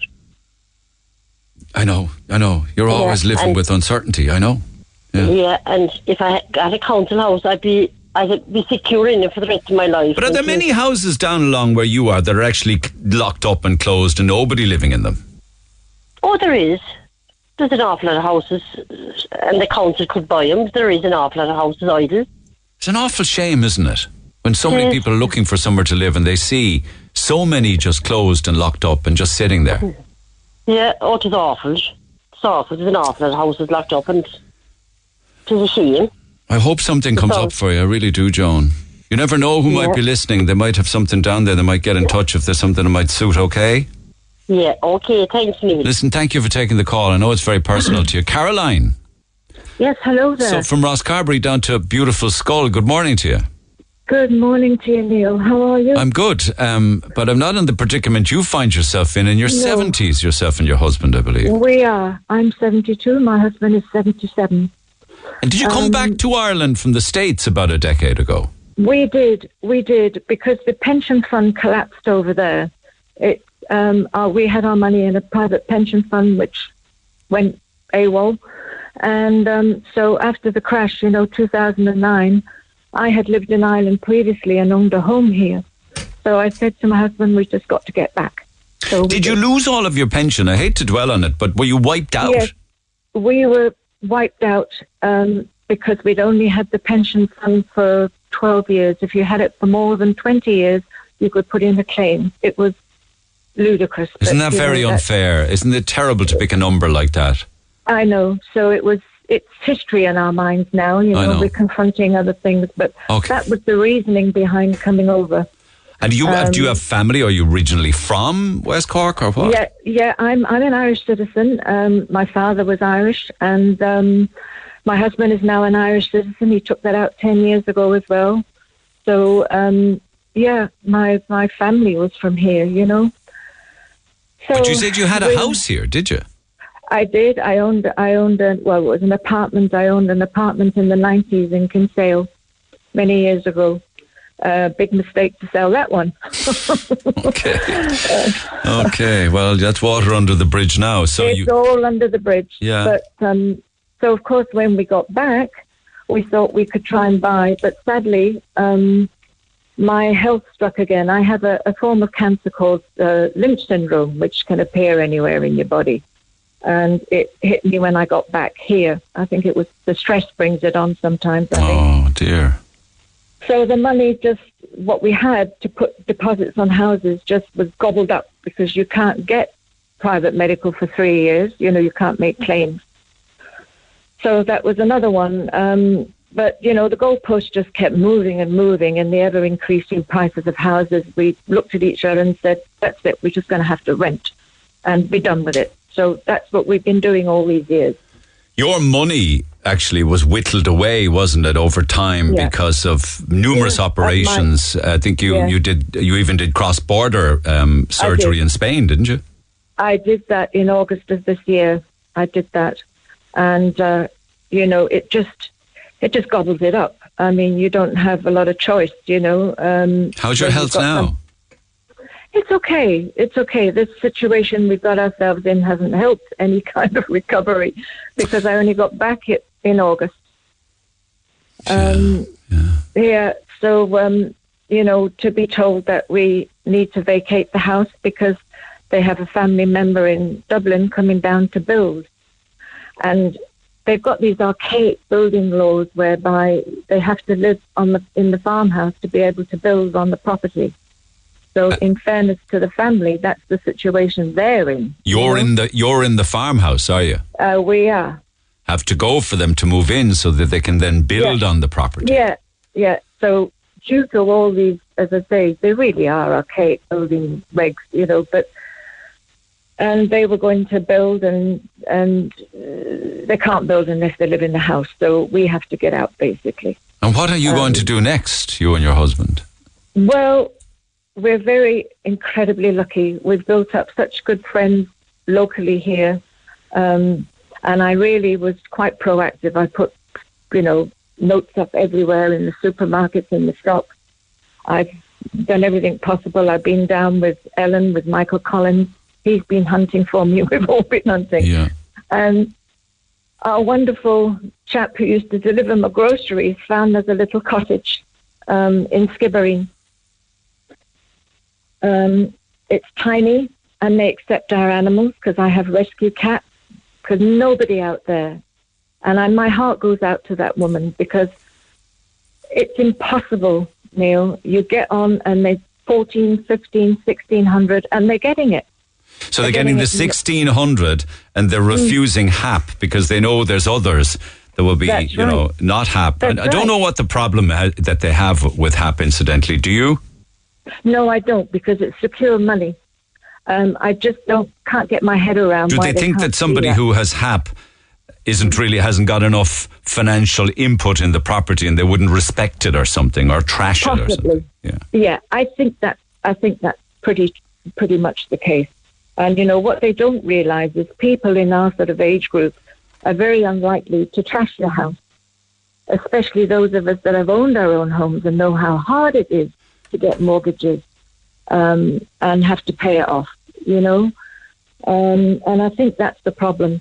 But I also think the problem is that the rentals, because I am led to believe that the landlords pay something around 45 or 50% tax. You're breaking up a little bit if you can move around. And that's why many landlords, they're saying that the vast majority of properties that are coming up on the market for sale now are landlords exiting the market. Exactly. But are you sorted now with the little cottage? I am. By some miracle. I mean, I'm one of the really lucky ones, Neil, because this came up. We went out to see it. The people are wonderful, and we're moving on. Mid-November. By the end of November, we'll be out of here, hopefully. But the uncertainty still hangs over your head in your 70s that this could happen again, you know? I know. I know. This is the biggest worry, of course. But I do believe that if they cap the rentals in the housing market and drop this tax, on Airbnb they pay 20%. So down in West Cork, it's a no-brainer. They rent it out for 20 weeks or whatever. Yeah. And, they pay 20%. And then the house stands empty for another 6 months of the year. And they're getting top dollar for it in the months that they're getting top, absolutely.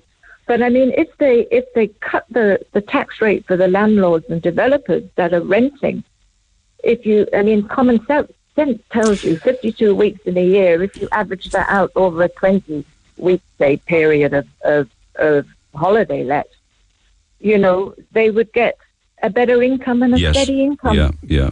And if you were to go onto Daft any time, say now, you'll probably find only a trickle of houses for rent, but you will find many, many hundreds in the Cork area on Airbnb. We need to talk more about the elderly, like your good self, not without sounding ageist about it, who find themselves in a predicament of homelessness. Yes.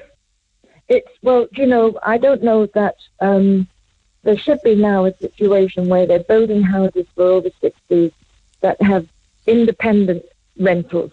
Those of us that can look after ourselves, rather than become a burden to the HSE for elderly care, because that's where we're all going to end up. Yeah.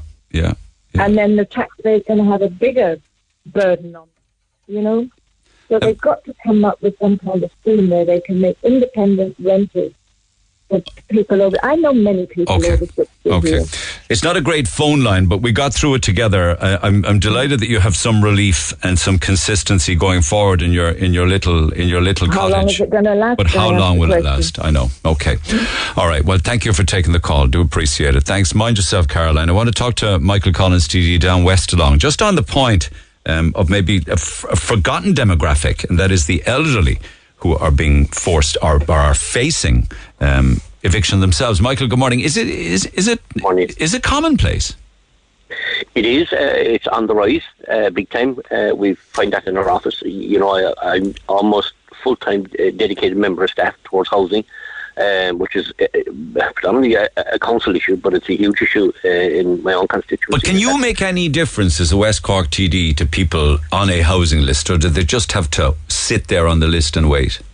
Well, we certainly will be pleading with the council, to try and see if an available or a suitable house comes up. Especially, it's difficult to get 2 beds, but if a 2-bed comes up, for someone like Sheila and Caroline, we'd be making a very, very strong plea with the council. And the other, there's also the homeless society there. They're helping us to make sure that these people can at least be brought up the ladder. Sheila spoke there about 9 years being on a social housing. Yeah. That's an astonishing situation. But let me ask you about that, because your whole life in politics, and of course all politics is local.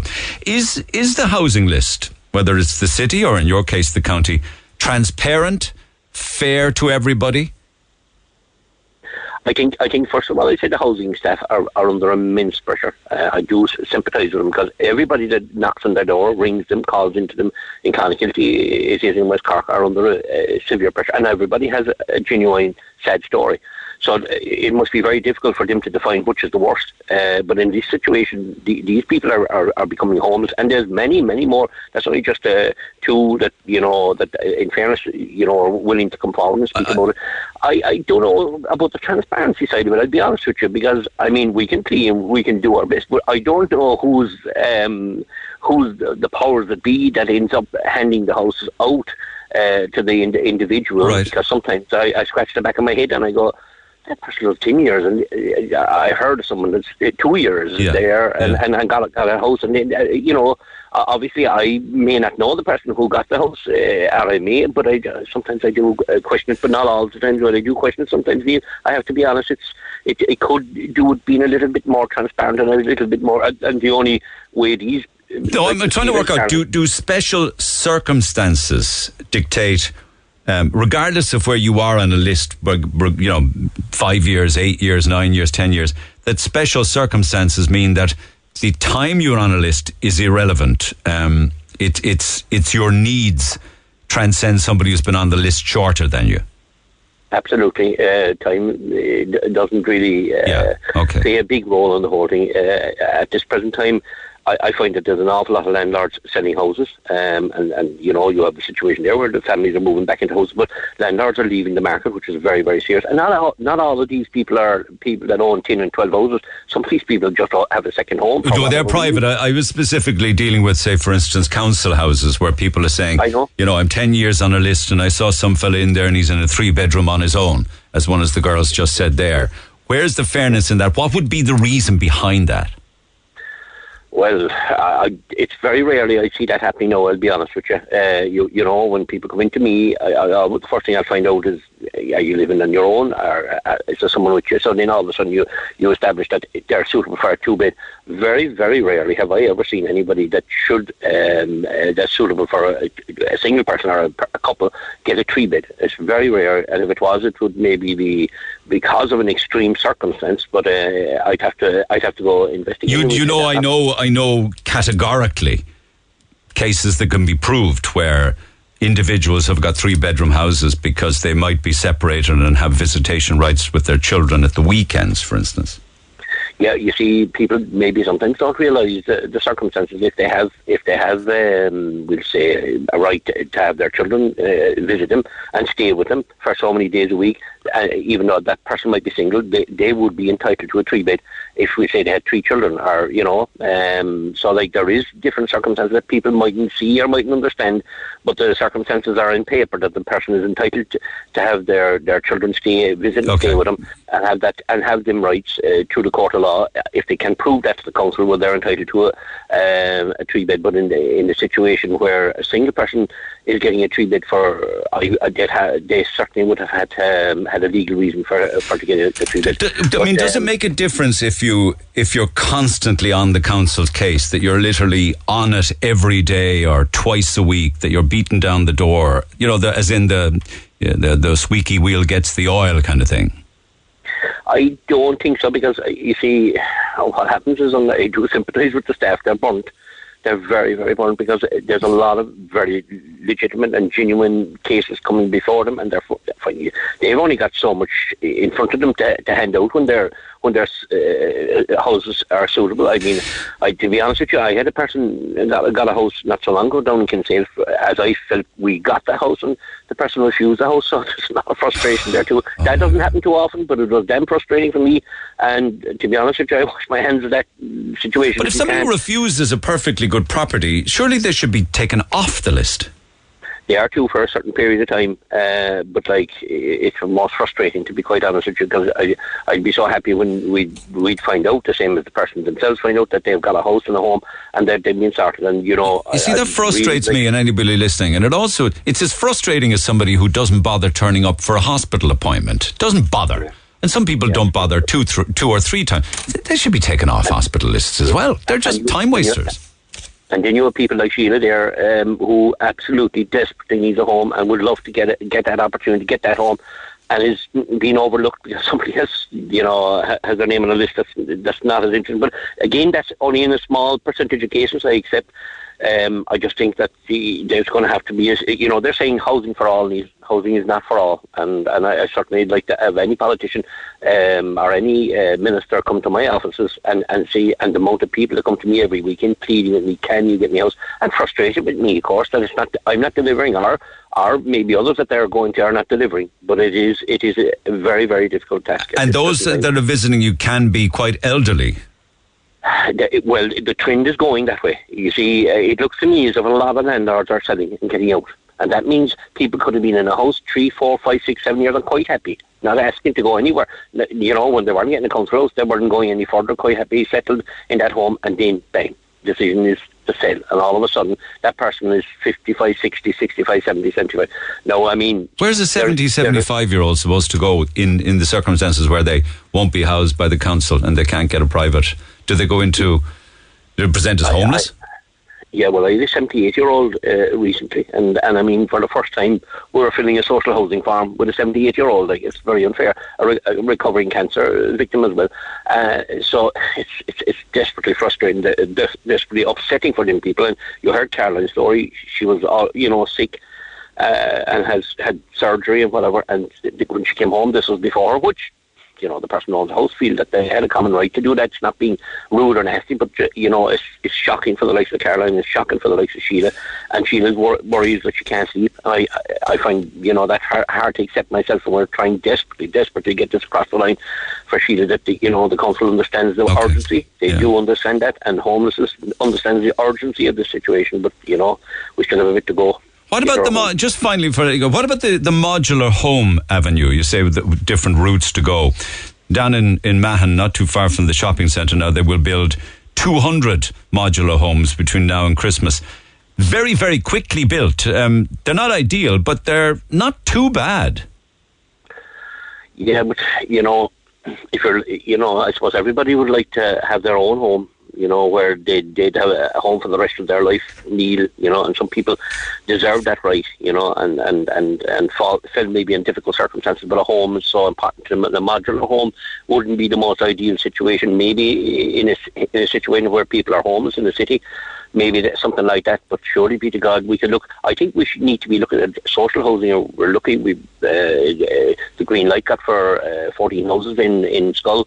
Maybe in the next 12 months for people over 55 years. Sure, 14's only a drop in the ocean. That's not going to solve. It is, but if we can start that in some place like Skull, it's happened. They have it in Bandon, they have it in Rosscarbery, in Choke, you know, kind of a social housing situation. But for people of an elderly age, they deserve respect. There's a high volume coming to me, and that's what I mentioned last week, coming to me and are facing homelessness, and it's quite shocking, to be quite honest. All right, thanks, Michael, for the update. Sad and all as it is, Michael Collins, TD down west.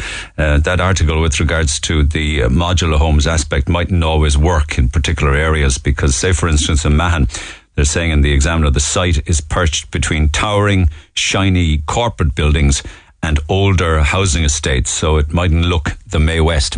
Back after the break, text 0868 104 106. Text the Neil Prendeville Show now. 086 8104 106. Red FM. Working, she says, who'd want to work? I know two girls working for the same employer. One works full-time, 40 hours a week. The other girl, these are two girls with the same employer. So one works full-time, 40 hours a week. The other girl works part-time, 20 hours a week.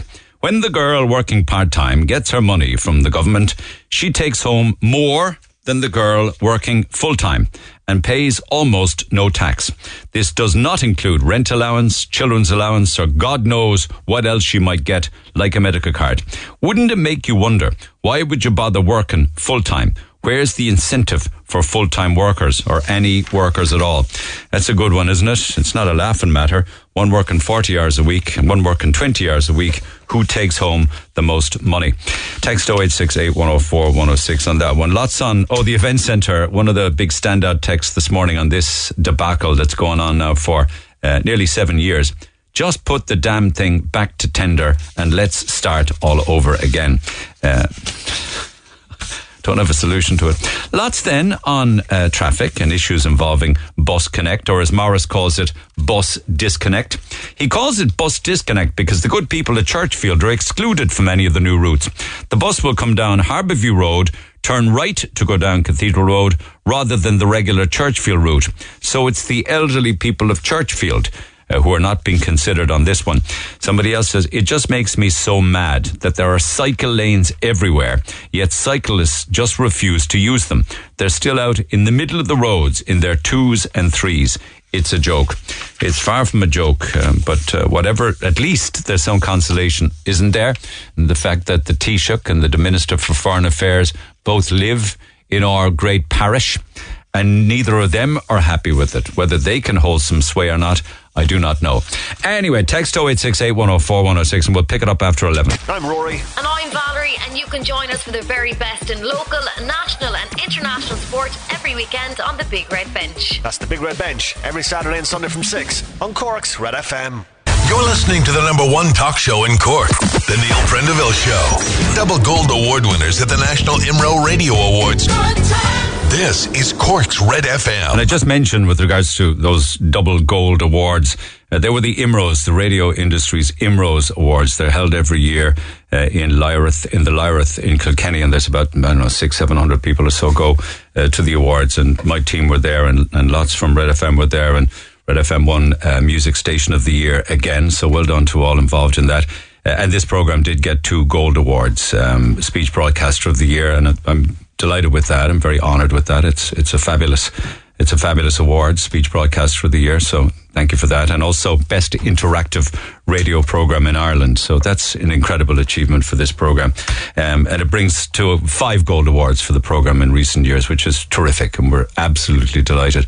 And thanks to the team for that. They all travelled up on Friday, probably stayed up a little bit too late, and a bit of a price to be paid on Saturday. But it's good to party, isn't it? And it's good to be recognised. But again, without wanting to sound kind of twee about it, it really is about the people who are listening to the programme that creates the best interactive radio programme. So it's you guys who need to take a bow, that listen every single day, that get involved, that pick up the phone, that text, that share stories. That's what interaction is all about. I think talk radio is in a good place now. I think there's some great talk shows right across the country. There was a period years back when talk was not as cool, they said, as it is now, and things were moving wall to wall music. I think there's a good balance there, and I think talk radio in Ireland is in very good hands, and very much so here in Cork. I think we do the best of it, and always have, because we're great communicators and we're great storytellers. So what I'm saying is thank you to each and every one of you. It's an honour to be here for so long, and long may it continue. Back after the break. Call the Neil Prendeville Show now. 0818 104 106. Red FM. Offbeat Donuts are on board again today. On a lighter note, the best call of the morning to start the week will win. I think it'll be an awful lot more than just 12 donuts. Could be north of 15 donuts in the box, but there'll be plenty to feed the whole family. Start the week on a sugar high, if nothing else. And thank you to Offbeat Donuts, creating circles of obsessions on French Church Street. It's a brand new store. Good luck to them. So the best call of the morning could be something you did at the weekend, or a contribution that you're making to the programme this morning by text or by phone. So get in touch. Text 0868 104 106 if you have a story to share, or you have an interesting tale to tell from the weekend. You can always pick up the phone, 0818 104 106. And one area actually that Talk Radio has done very well out of is the change in technology. If you look at, say, this program 30 years ago, there were no smartphones. We never got texts. I can even recall almost the day in the week when texts began to figure in a radio program. There was no social media aspect. We didn't have Facebook to work with, or Twitter to work with, or Instagram or TikToks. It was basically a landline phone. And it reminded me, actually, because in the Mail this morning, they're saying that those with landlines in the home continue to drop and diminish. I don't have a landline phone anymore. I don't know anybody that I call in their home on a landline anymore. And God knows, I don't think there are any working public phone boxes even on Leaside anymore. But apparently the figure now, the number of homes with a landline has dropped from 52% in 2019 to just under 40% now. And it will continue to dwindle. But what struck me about that is that figure to me sounds very high, that 39% of people in Ireland still have a landline in the home. I mean, it's kind of an added expense when you also have a mobile phone, right? Anyway, your thoughts on that? Text 0868 104 106. Communication. Thank you, Joanne, for holding. Your predicament is a difficult one. Good morning to you. Can you hear me all right? I can hear you fine, thank you. You're in East Cork, is it? That's correct, yeah. And you sleep in the kitchen on a sofa. Well, it's like a kitchen sitting room. It's one room, you know. I'm living in a 2-bed property with 4 children. And obviously I've had to give the bedrooms to the children, so that leaves me with no choice but to sleep on the sofa. So they sleep 2 and 2 in doubles or singles, 4 singles or 2 doubles, or what? I have 2 in a double bed, which is my own bed, excuse me, and there's 2 in bunk beds. And you've sacrificed your own night's sleep so that they have a bed to lie their head in? Absolutely, yeah. How long is that going on? I'm currently living like this for 2 years, since my youngest 2 came out of COP. My God, you mustn't get a decent night's sleep at all. No, not in a long time, and I'm getting like pains in my back and stuff now with having to sleep on the on the sofa. You know, it's not the most comfortable or the most ideal situation. And mentally as well, it wouldn't be great, sure it wouldn't. No, and I do suffer with my mental health also. Like I've had a lot of loss in my life and suffer with depression. So like this situation isn't ideal for me either, because I can't go into a room and close the door and have 5 minutes to myself. You need a break, don't you? You deserve a break. Yeah. You need to catch a break. Yeah. And you have a neighbour not too far, and you're happy to share that part of the story with me. What she has a 3-bed, is it? Correct, yeah. She's living next door to me. She has a 3-bedroom house. She's living alone, an older woman, and she approached me a couple of months ago asking would I be interested in doing a mutual swap of properties. And I took a little bit of time to think about it, and I went back to her and I said, look, if that offer still stands, I was like, I would love to go ahead with it. Okay, so let's look at that. She's in a 3-bed, this elderly neighbour, on her own, but she can't do the stairs anymore, so she's also sleeping on a downstairs sofa. Correct, yeah. And like this is causing her severe back pains now, because she's sleeping on a recliner chair. And you're in a bungalow? And I'm in a bungalow, Bungalow would suit the elderly neighbour. The 3-bedroom would solve your problem. Correct, yeah. Okay. Who owns both of the properties? Cork County Council. So it's a no-brainer to me that they'd flip you very quickly. No? Well, you'd think that, Neil. I got onto them, and I was also onto my local TDs for help, and the council got back to the TDs, not myself, and said that it would take months, that we both need Garda clearance, which was already done, that there can't be any antisocial behaviour, which there's not. We're both up to date on our rent, and we are both on the transfer list. And they said it will take months. It says here that the council has been notified, but they say that it could take up to a year. Well, they said months, New Year. They didn't specify a date, a month, anything. And I was like, I questioned it, and I was like, to be honest with you, I was like, I've been Garda vetted before for work and stuff, and it takes 4 weeks. Does anybody know whether somebody on a housing list that is given a home by Cork City Council or Cork County Council, does everybody have to be Garda vetted? Yes, yeah. Okay. And what if you had a criminal record? Well, I presume depending on what it was, I don't know. Okay. You don't have any of that, clearly, and you pay your contribution of the rent weekly or monthly. Absolutely, I do it weekly direct debit. What's the delay here? To be honest with you, I don't honestly know. I thought myself that it would be a straightforward sign on the dotted line of the Cork, swap over the leases, but that's not the case. So I presume it's the clerical side of the council that would hold up There's the process. No worry that your elderly neighbour, will be reallocated somewhere else and that you won't get the 3-bed, is there? Does that play on your mind? It does, yeah. Like the only way that would happen is she is bidding on properties, and myself as well bidding on properties. We were told to keep bidding on properties, but it just makes sense for us to just swap. You stay in the same locality, you stay in the same neighbourhood, children going to school in the same place. Yeah. It would be 2 people off the list. Distance. Like this lady doesn't drive. And so like she has her doctor in town, she's very religious, so she has her church in town, her family is around to help her. You know, for me, I don't drive, so it's central for me and my kids to go to school for shopping, etc. And when I was talking to my counsellor, the TD, and that they are the council, I can't even remember now. Yeah, I know, you're adult from it, yeah. They said to me I might have no choice but to move outside of the town that I'm in, somewhere on a bus or a train route. And I was like, how can I do that with my kids in school? I was like, you know, have you listened to the news? Have you been reading the papers? There's no school bus places for children. So how will I get my children to school? That's that's not an issue for them, is it? They don't. No, they don't care. Yeah. You know, so it's just like, as I said, for something that we thought would be so simple to do, that could happen quite quickly. Exactly. I'm hearing that staff in housing in the city and the council are absolutely burned out. And a lot of them, unfortunately for them, take their work home and they worry and they stress and they're very anxious about their job. That's not fair on them either. Yeah, and I'm not suggesting for a moment that they're sitting on their hands, but there's probably so much red tape and bureaucracy involved in even the simplest things within Irish government departments that's why things take so long. You wouldn't consider just swapping, no?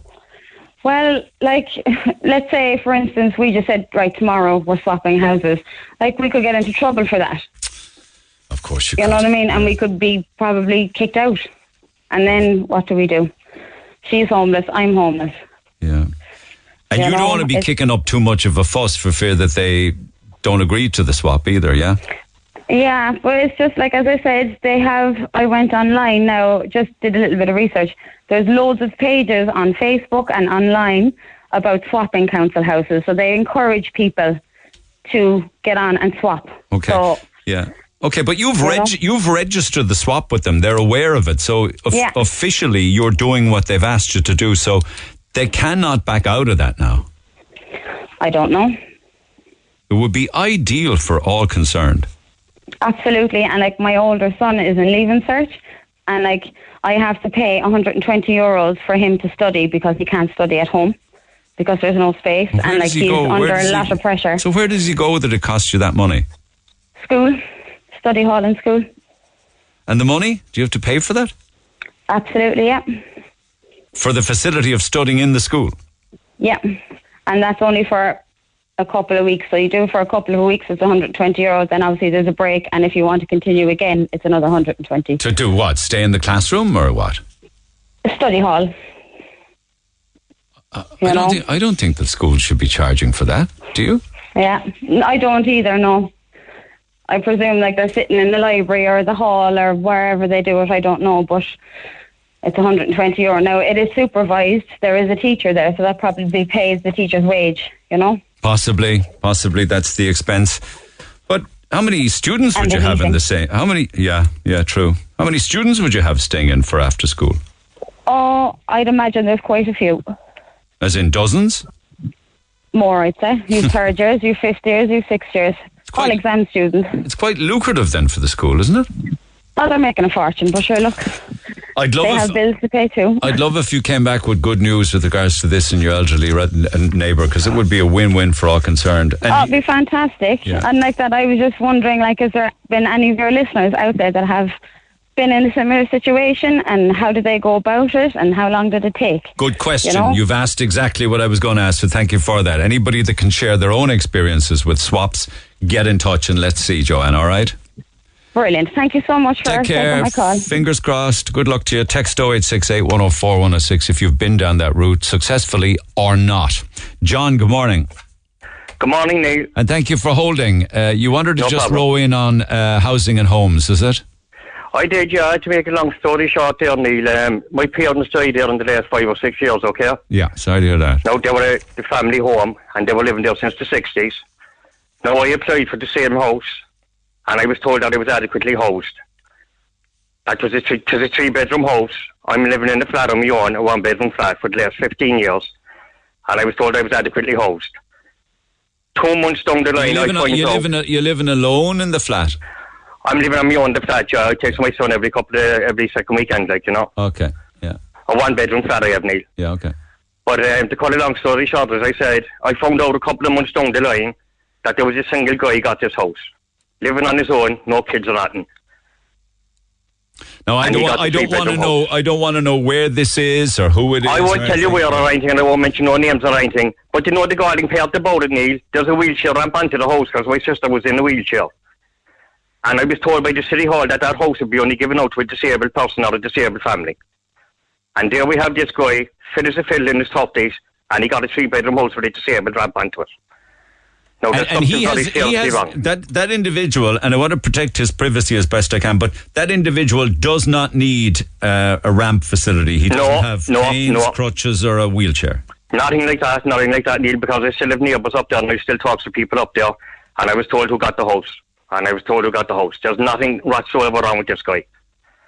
And here I am on the waiting list 15 years in a 1-bedroom flat with 3 flights of stairs, and I've COPD and I've had problems and I can't get nowhere. And that was the family home I was refused. Why then would they give out a 3-bedroom home with a ramp for a wheelchair to a fully fit, able-bodied 30-year-old on his own? I think I'm just there to come into the conclusion just who you know of in City Hall and not what you know. Or is it how much you hassle them? Yeah, maybe you have to keep on to them all the time or something, I don't know. But I am onto them all the time myself, Neil, and I'm getting nowhere. I seem to be getting nowhere. Because the 30-year-old should be in the 1-bedroom flat, I would have thought. He should be here, yeah. And I mean, the house, not cutting across, you need the house in the family. I'm not so sure you should be in the 3-bedroom on your own. Do you know what I'm saying? But I know it's your family home and everything. But there was other members of my family to keep it in the family. Like, the point is, what is a 3-bedroom disability adapted house? Because I imagine inside the house is somewhat disability friendly too, is it? It is, yeah. Yeah, there was a lot of it done. The shower and everything was adapted. What's an able-bodied person, 30 years old, doing in a 3-bedroom house?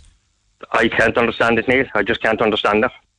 I was told I was adequately housed anyway. That's all the answer I got. I was told I hadn't the leg to stand on because my name wasn't on the rent book. Wasn't on the rent book, yeah. Wasn't on the rent book. It's particularly upsetting because it was the family home you were reared in as well as everything else. Actually, it was one of the first schemes up there, Neil. It was up in the north, so I won't mention exactly where, but I know. But they were in the house since the 60s, like my mother and father. I mean, if my father was a little back alive to see it, he'd be disgusted on the other. Like. I know. It sounds like another example of wasted resources. It is, exactly, yeah, exactly.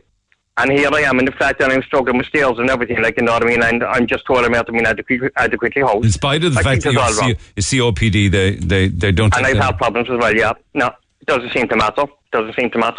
You could have a bang on the stairs, like climbing up to your flat. I'd be caught for breath, Neil. I'd be caught for breath, like, you know what I mean? That's heartbreaking, isn't it? It's heartbreaking. Yeah, how does especially that the family home, like. The family home as well, I know.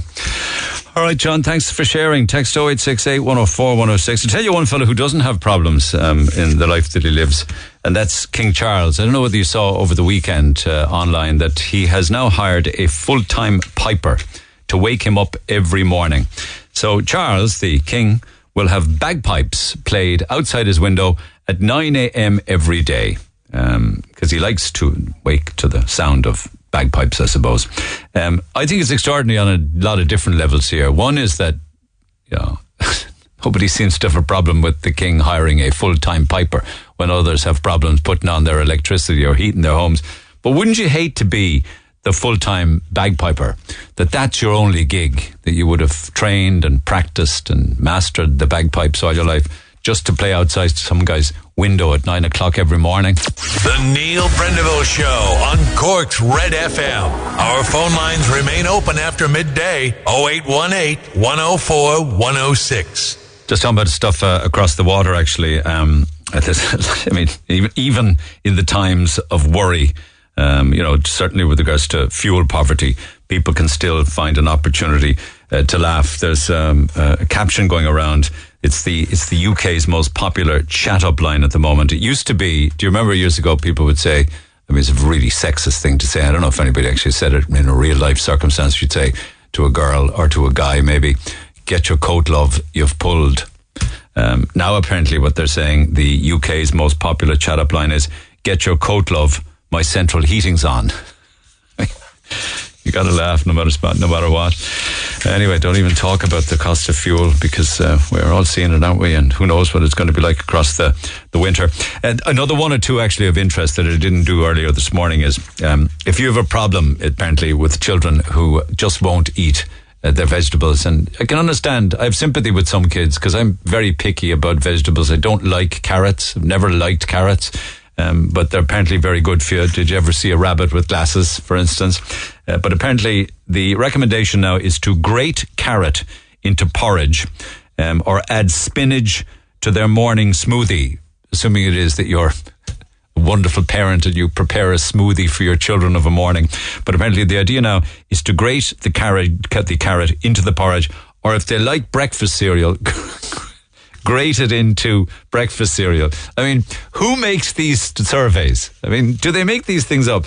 I mean, the actual taste buds of a child are so highly developed, like that even one shred of a carrot it's anything to go by. My kids in their youth would be picked up straight away. I mean, you're just not going to get away with it. Anyway, also, the big change now, of course, in the home is, does anybody have milk in the house anymore? I mean, everywhere I go now, it's oat milk and it's almond milk. But it's almost impossible to get. I mean, how could out of the cow fall so out of favour? And I'm just mentioning two now, oat milk and almond milk. There are lots of other ones besides. Just bring back the old pint of milk, will you, for God's sake? Anyway, text 0868 104 106. Enough of me. Back to the phone as we go. George, good morning. Hey, good morning. And this is quite serious, obviously it is. Tell me about your own situation, because you've been listening to others with housing problems and the housing list, and more people are saying it's not where you are on the list, it's who you know. Yeah, I start to believe that as well, because, to be honest, we're on the list for 16 years. 16? Yes. And we're living in this property that was rented through RAS for over 12 years now, but we got to notice in January that the landlord wants to sell. Yeah, so many selling, yeah. They all want out. They're paying way too much tax, they think. 50% of the rent is going in tax. Yes. Assuming that they're telling the truth. Like, some landlords mightn't necessarily be selling and others want to flip to Airbnb. But anyway. Yeah, it could be the case. But anyway, we contacted the council immediately and they told us they would sort something out for us. But however, the deadline was the end of August. Then they moved it to the end of September, and now it's the end of October. But I can't still get any answer from the council. So in the 16 years on the waiting list with rent allowance and what have you, did you ever get an offer of anything? No, I did not. But were you ever able to save up for a deposit even years ago when housing was cheaper? No? I could not, because unfortunately for me, I had a working accident a few years ago and I hurt my back. I tried to fight my way back into the job market. I got a few jobs, but low pay, and my daughter's going through college and school and all of that. Man. So it wasn't easy to save up for that. You tried, but the pain and the disability prevented you from going back to the work you were doing. Yeah, until the end of 2018, I couldn't even walk straight up, and so I had to stop. And at this moment, is a waiting game for the doctors try to at least make the pain a little bit better. If that happens, so you would have gone from a full, well-paid job with a good wage to a disability allowance. Yes, that's right. That transition must have been very hard. It is very hard for me mentally and in all different ways, But you were in construction. Yes, I was a steel fixer. Oh my God! So 16 years and never an offer. No. But what's going on around you then? There's some aspects of that conversation I want to hear as well. Yeah, because you see, there's two houses here that belong to the same people. That's where number 6 and number 7 belongs to them as well. So we both got the notice on the same day. My neighbours are already relocated. They were given a new house in Blackrock in the end of July. And by whom? Is it City Council? By Council, yes. And we're still in this situation. We don't know where to go. To be honest, in the end of the month, we might have to live in the car. Unfortunately, I heard a lot of people going through the same. That's what's going on around here. But my point here is how fair is the least, because I would like the council to explain what's the difference between us and our neighbours. Maybe the length of time that they were on the list was longer than your 16. No, that's not the case. We were actually on the list before them. And you know that to be true, yeah? Yes, I do. Okay. Significantly longer? Significantly, yeah. Okay. Well, at least a couple of years. Maybe it's about the amount of people in the family, the amount of children, the ages of the children? No? Well, could be that case, even though the difference in number of people is not, there's one person, maybe one child. Okay. But It's heartbreaking There's other cases that I know that people that were in the list for a couple of years and they were offered new houses, and people that I know. And, so it's but why does that happen? Because that's very unfair. I mean, does it depend on the circumstance? You could be 16, somebody else could be 2. Yeah, that's exactly what you said before. It depends who you know. The way I see it, and from examples that I know that were given council houses without being on the list for that long, is the people they know, the contacts they have. And that could be what? A councillor, a TD, an official in local government, or whatever? TDs, to be honest, I don't think they have much impact in this, because we contacted Mr. Thomas Gold and Mr. Collenberg, and they all sent emails to the house, and that didn't even seem to be any help for us. So, to be honest, I don't know. So when you hear of able-bodied 30-year-old men getting a 3-bedroom house with a disability ramp, and they're 100% fit, that's utterly depressing to hear. It is, and especially here, and the other gentlemen having problems and having to live in a flat with 3 flights of stairs. That's, these kind of situations make people disbelieve in council, and the main problem here is people just can't afford to go and rent privately because the rents are gone ballistic. Yeah. I think that it's also a case that people working within housing, whether it's the city or the council, are totally and utterly overwhelmed and burned out in their jobs, that there isn't enough to go around, and that they have to have some kind of leeway for special circumstances, and not necessarily always follow how long somebody's on the list. And they find that really, really hard to deal with as workers within housing. It comes as no consolation to you, I know. But that also, I also did hear that if you're always on the case and that you're constantly on the phone or constantly calling in, it does tend to help, because you become the squeaky wheel.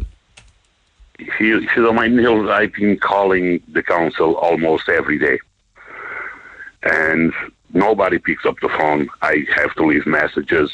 And I do. I've been going in at least once a week, and they tell me they're not seeing people on one-to-one, that I have to call in. So, in the end of the day... You have to phone in, but they don't answer phones, so they don't they don't do walk-ins, but when they tell you to call, there's no one answering the phones. Exactly. So, in the end of the day, the last time I managed to speak to someone in the council was last week. Basically they were just pushing, RAS is pushing the faults to allocation is pushing the faults to RAS. So, and in the meantime, every day we're getting day by day closer to the end of October. What will you do at the end of October? I have no idea, Neil. I have a lot of people. I've been speaking to a lot of people about this, and the advice I've been given is stay in the house, don't leave the house. But the problem is they probably will send the gas to take us out of here, And are the children young, or do you mind me asking? No, they're my daughter's 26 and 21, the daughters we have living with us. Yeah. But, so I already spoke to a friend who at least allow us to keep our belongings in his garage or something. Good God. And I don't know what we're going to do. It could be split up, Yeah.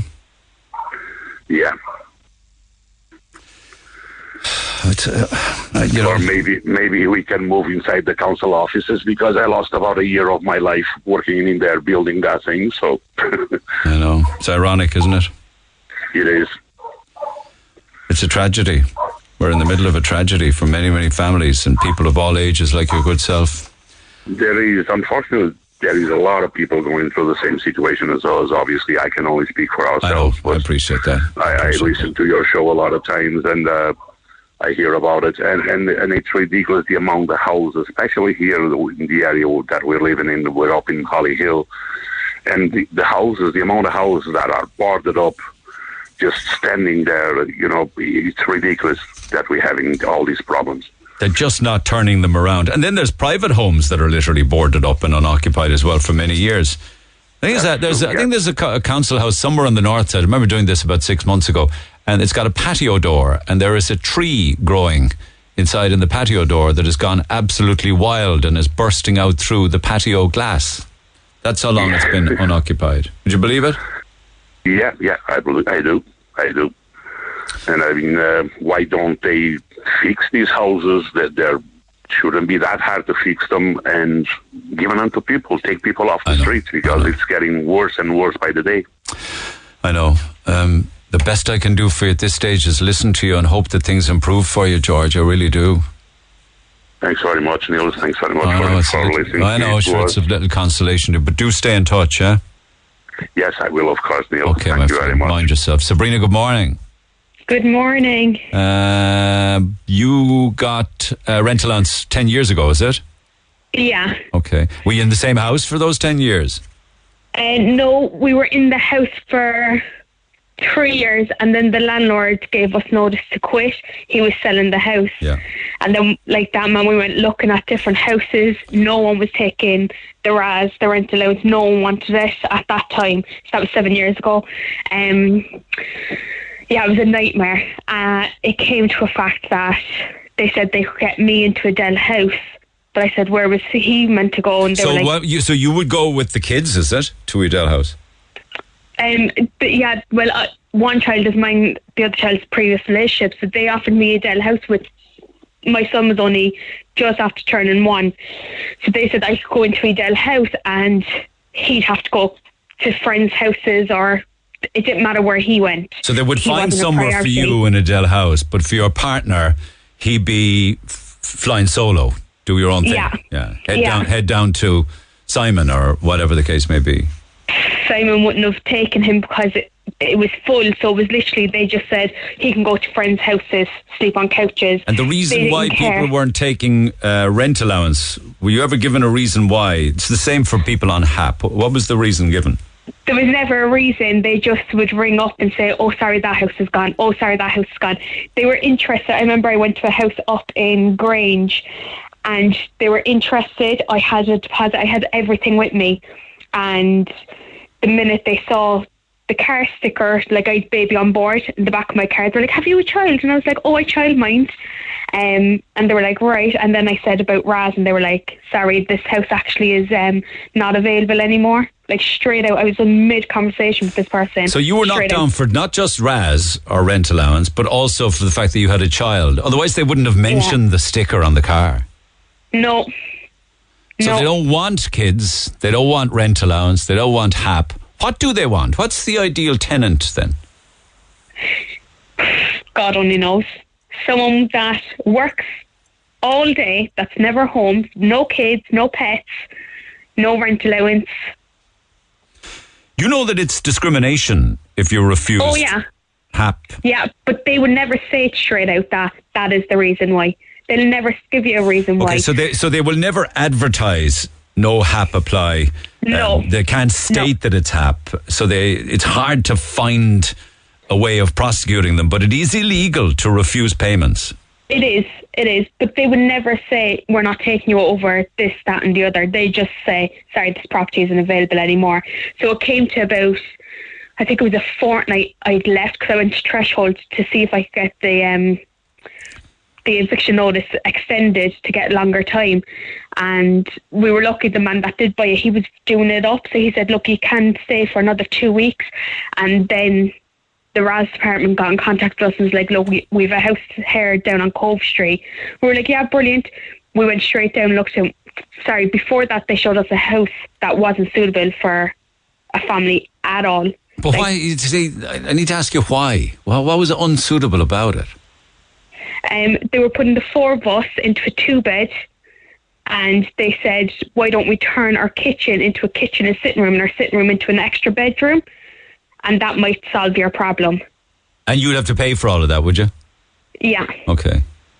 But then it was 2 weeks before we were meant to get out, they came to us with another house down Cove Street.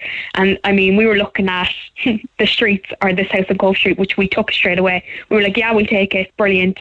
But then, like, shove everyone down on coach shoes. The child could never go out and play 'cause there's like dirty needles, there's everyone around down here, do you know what I mean? All different walks of life. So he And was is that kinda where like you are? Is that tucked where you are now? You're in Cove Street with all of that going on outside the door. in. Yeah. Like what? People shooting up heroin and drinking Yeah. and shouting and roaring and fighting, is it? People squatting at our front door using it for the bathroom for number 2. Like, it's ridiculous. Then down you've here. got to clean that. Throw water and just kind of get rid of it. Is that regular? Yeah. Oh yeah. You can't say. You can't see it. Yeah, go on. I remember our first Halloween in here, our front door got smashed. We were like, what the heck? We were only in here about 3 weeks at that time, but it was young fellas, blackguarding, like, which you get over, but then it kind of turned to, it was adults that were actually around. So this is just off Douglas Street, isn't it? Yeah. Okay.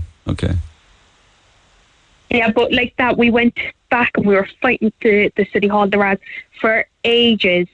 And I never forget, we went in, the both of us, we were trying the buggy, we were like, we've no life down here, we can't let him go outside the front door.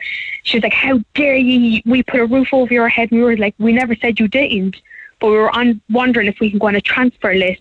And they were like, we got a letter to say that our housing needs had been met and that we would never be housed because we took Raz. Yeah. They felt that their obligation to you was fulfilled and they were moving on to others. I can kind of see how they would say that, but then again, they don't live what you live with every single day and every single night. No, and we students living next door, and the house parties will be going all up, Traverse Hill, all up the hill, all like the back garden, the front garden, and I literally sat in my bedroom, windows closed, everything, took a recording, and it sounded like they were in the room with me, and I sent it in. They just didn't care. Okay. And you've never said anything to those outside taking a crap or to people shooting up or the house party? You've never said anything to them? You keep to yourself? Do you know what? You can't really approach the people doing that on the street. They're not approachable because they're not with it. Do you know what I mean? Yeah. So they're not with it. Like the neighbour, after a while, that used to have the house parties, used to come in and apologise the next morning. But I'm like, all right, look, move on. You can't do anything about it. The guards used to come up and just drive past it because they tell them keep it down. 10 minutes later, the guards are gone. It was back up. But at this stage now, you're not on a list anywhere. You've been you've been housed. There's nothing to see here. They're saying, make the most of it. Yeah, this is our forever home in their eyes. Yeah. Sounds as if you're at the end of the road with the council on that one. Oh, definitely, because I've gone in numerous times to see if I'd be on transfer. Like, I've sent in, I printed them off online. Photographs. Transfer lists and photographs, everything. I've sent in everything. Reason why we should be on a transfer list, and we've got back. Your house needs have been met at this time. All right. And the partying, are they students? Yeah, but thankfully they're not there anymore because they went off to Australia with all the doctors. They're going back last month. Loads have gone to Australia. That's another day, another story. God, it's frightening the amount of young people that are going to Australia. Really and truly it is. And many of them have done their time in UCC. They've qualified, they've got a degree, they've got their masters, and they're gone. Yeah. You're in a tough situation, Sabrina. Listen, look after yourself. If there are any updates, let me know, yeah? People would love to hear. I will, of course. All right. I will, of course. Take care. I'm going to run out of time. Family. And all families who in touch with me this morning. And I've encouraged others to get in touch too. Text 0868 104 106 with regards to your own thoughts. Say, for instance, on the housing list, how fair it is. Or house swaps. How have you got on with house swaps? One final bit of business, though. I was chatting earlier on this morning about hotels, and I was saying, is it any wonder that people have little enough sympathy for them because they put up their rates, etc., particularly when there's a big event on? It doesn't just happen here. It happened across the water in Liverpool. The minute it was announced that they got the Eurovision, everybody who had bookings in lots of hotels, well, not everybody, but an awful lot of people who had bookings in a lot of hotels in Liverpool were contacted to say that your booking had been cancelled, and the prices went through the roof by all accounts. Diarmuid Vaughan is the general manager of the Midleton Park Hotel and believes that I should be changing the narrative. Diarmuid, good morning. Good morning, Neil. And thank you for taking the call. Yeah, thank you. In what way, if it's proven that hotels do put up rates at popular times. Why change that narrative if it's true? Yeah, well, first of all, Neil, I'd be a good supporter of yours, and I listen to you quite regularly, and a lot of us in the hotel industry in Cork would see you as a massive, I suppose, ambassador for our industry throughout the years. And I do think it's time that, especially in Cork, that we certainly change the narrative around rate gouging. We as hoteliers, and I can only speak on behalf of myself, but hoteliers in Cork for certain were very, I suppose, put out by the comments of Paschal Donoghue, the minister, in relation to rate gouging, and he's certainly focused in around Dublin prices, and I suppose as a second city, we see ourselves as very proud, as you know, and we have excellent value proposition in our hotels and guest houses and B&Bs in Cork, and I do think that the narrative... But do the rates go up when there are events on? Absolutely. And I don't think you'd have ever spoken to any hotelier in relation to rates going up. Rates go up every day, Neil. Our rates are flexed on a daily basis down to supply and demand. And this is one thing that I think we need to discuss, because I've heard you, I've heard other radio presenters, journalists speak about rates and rate gouging and rates going up and rates coming down for peak seasons. But the question that I ask you, and it's a very straight question, is I do advertising for my hotel here from Midleton. I actually hear it on your show this morning, okay? Right. In relation to advertising. And we advertise in your show. And the question I want to ask is, how come it's more expensive to advertise in your show than it is on a show in the evening time? Because more people listen. Okay, and that's the exact point I'm going to make. There's a more demand at certain times of the season, and that's why the prices go up. That's a reasonable argument to make. Yeah, I have to say. Yeah. And I think from your point of view, Neil, we need you on our side more. But we need you promoting Cork as you do for 3 hours every morning, 5 days a week. But Cork hoteliers are really, really pushing this agenda around value proposition, around the value that we give. All hotels are putting in capital expenditure to put Cork on the front.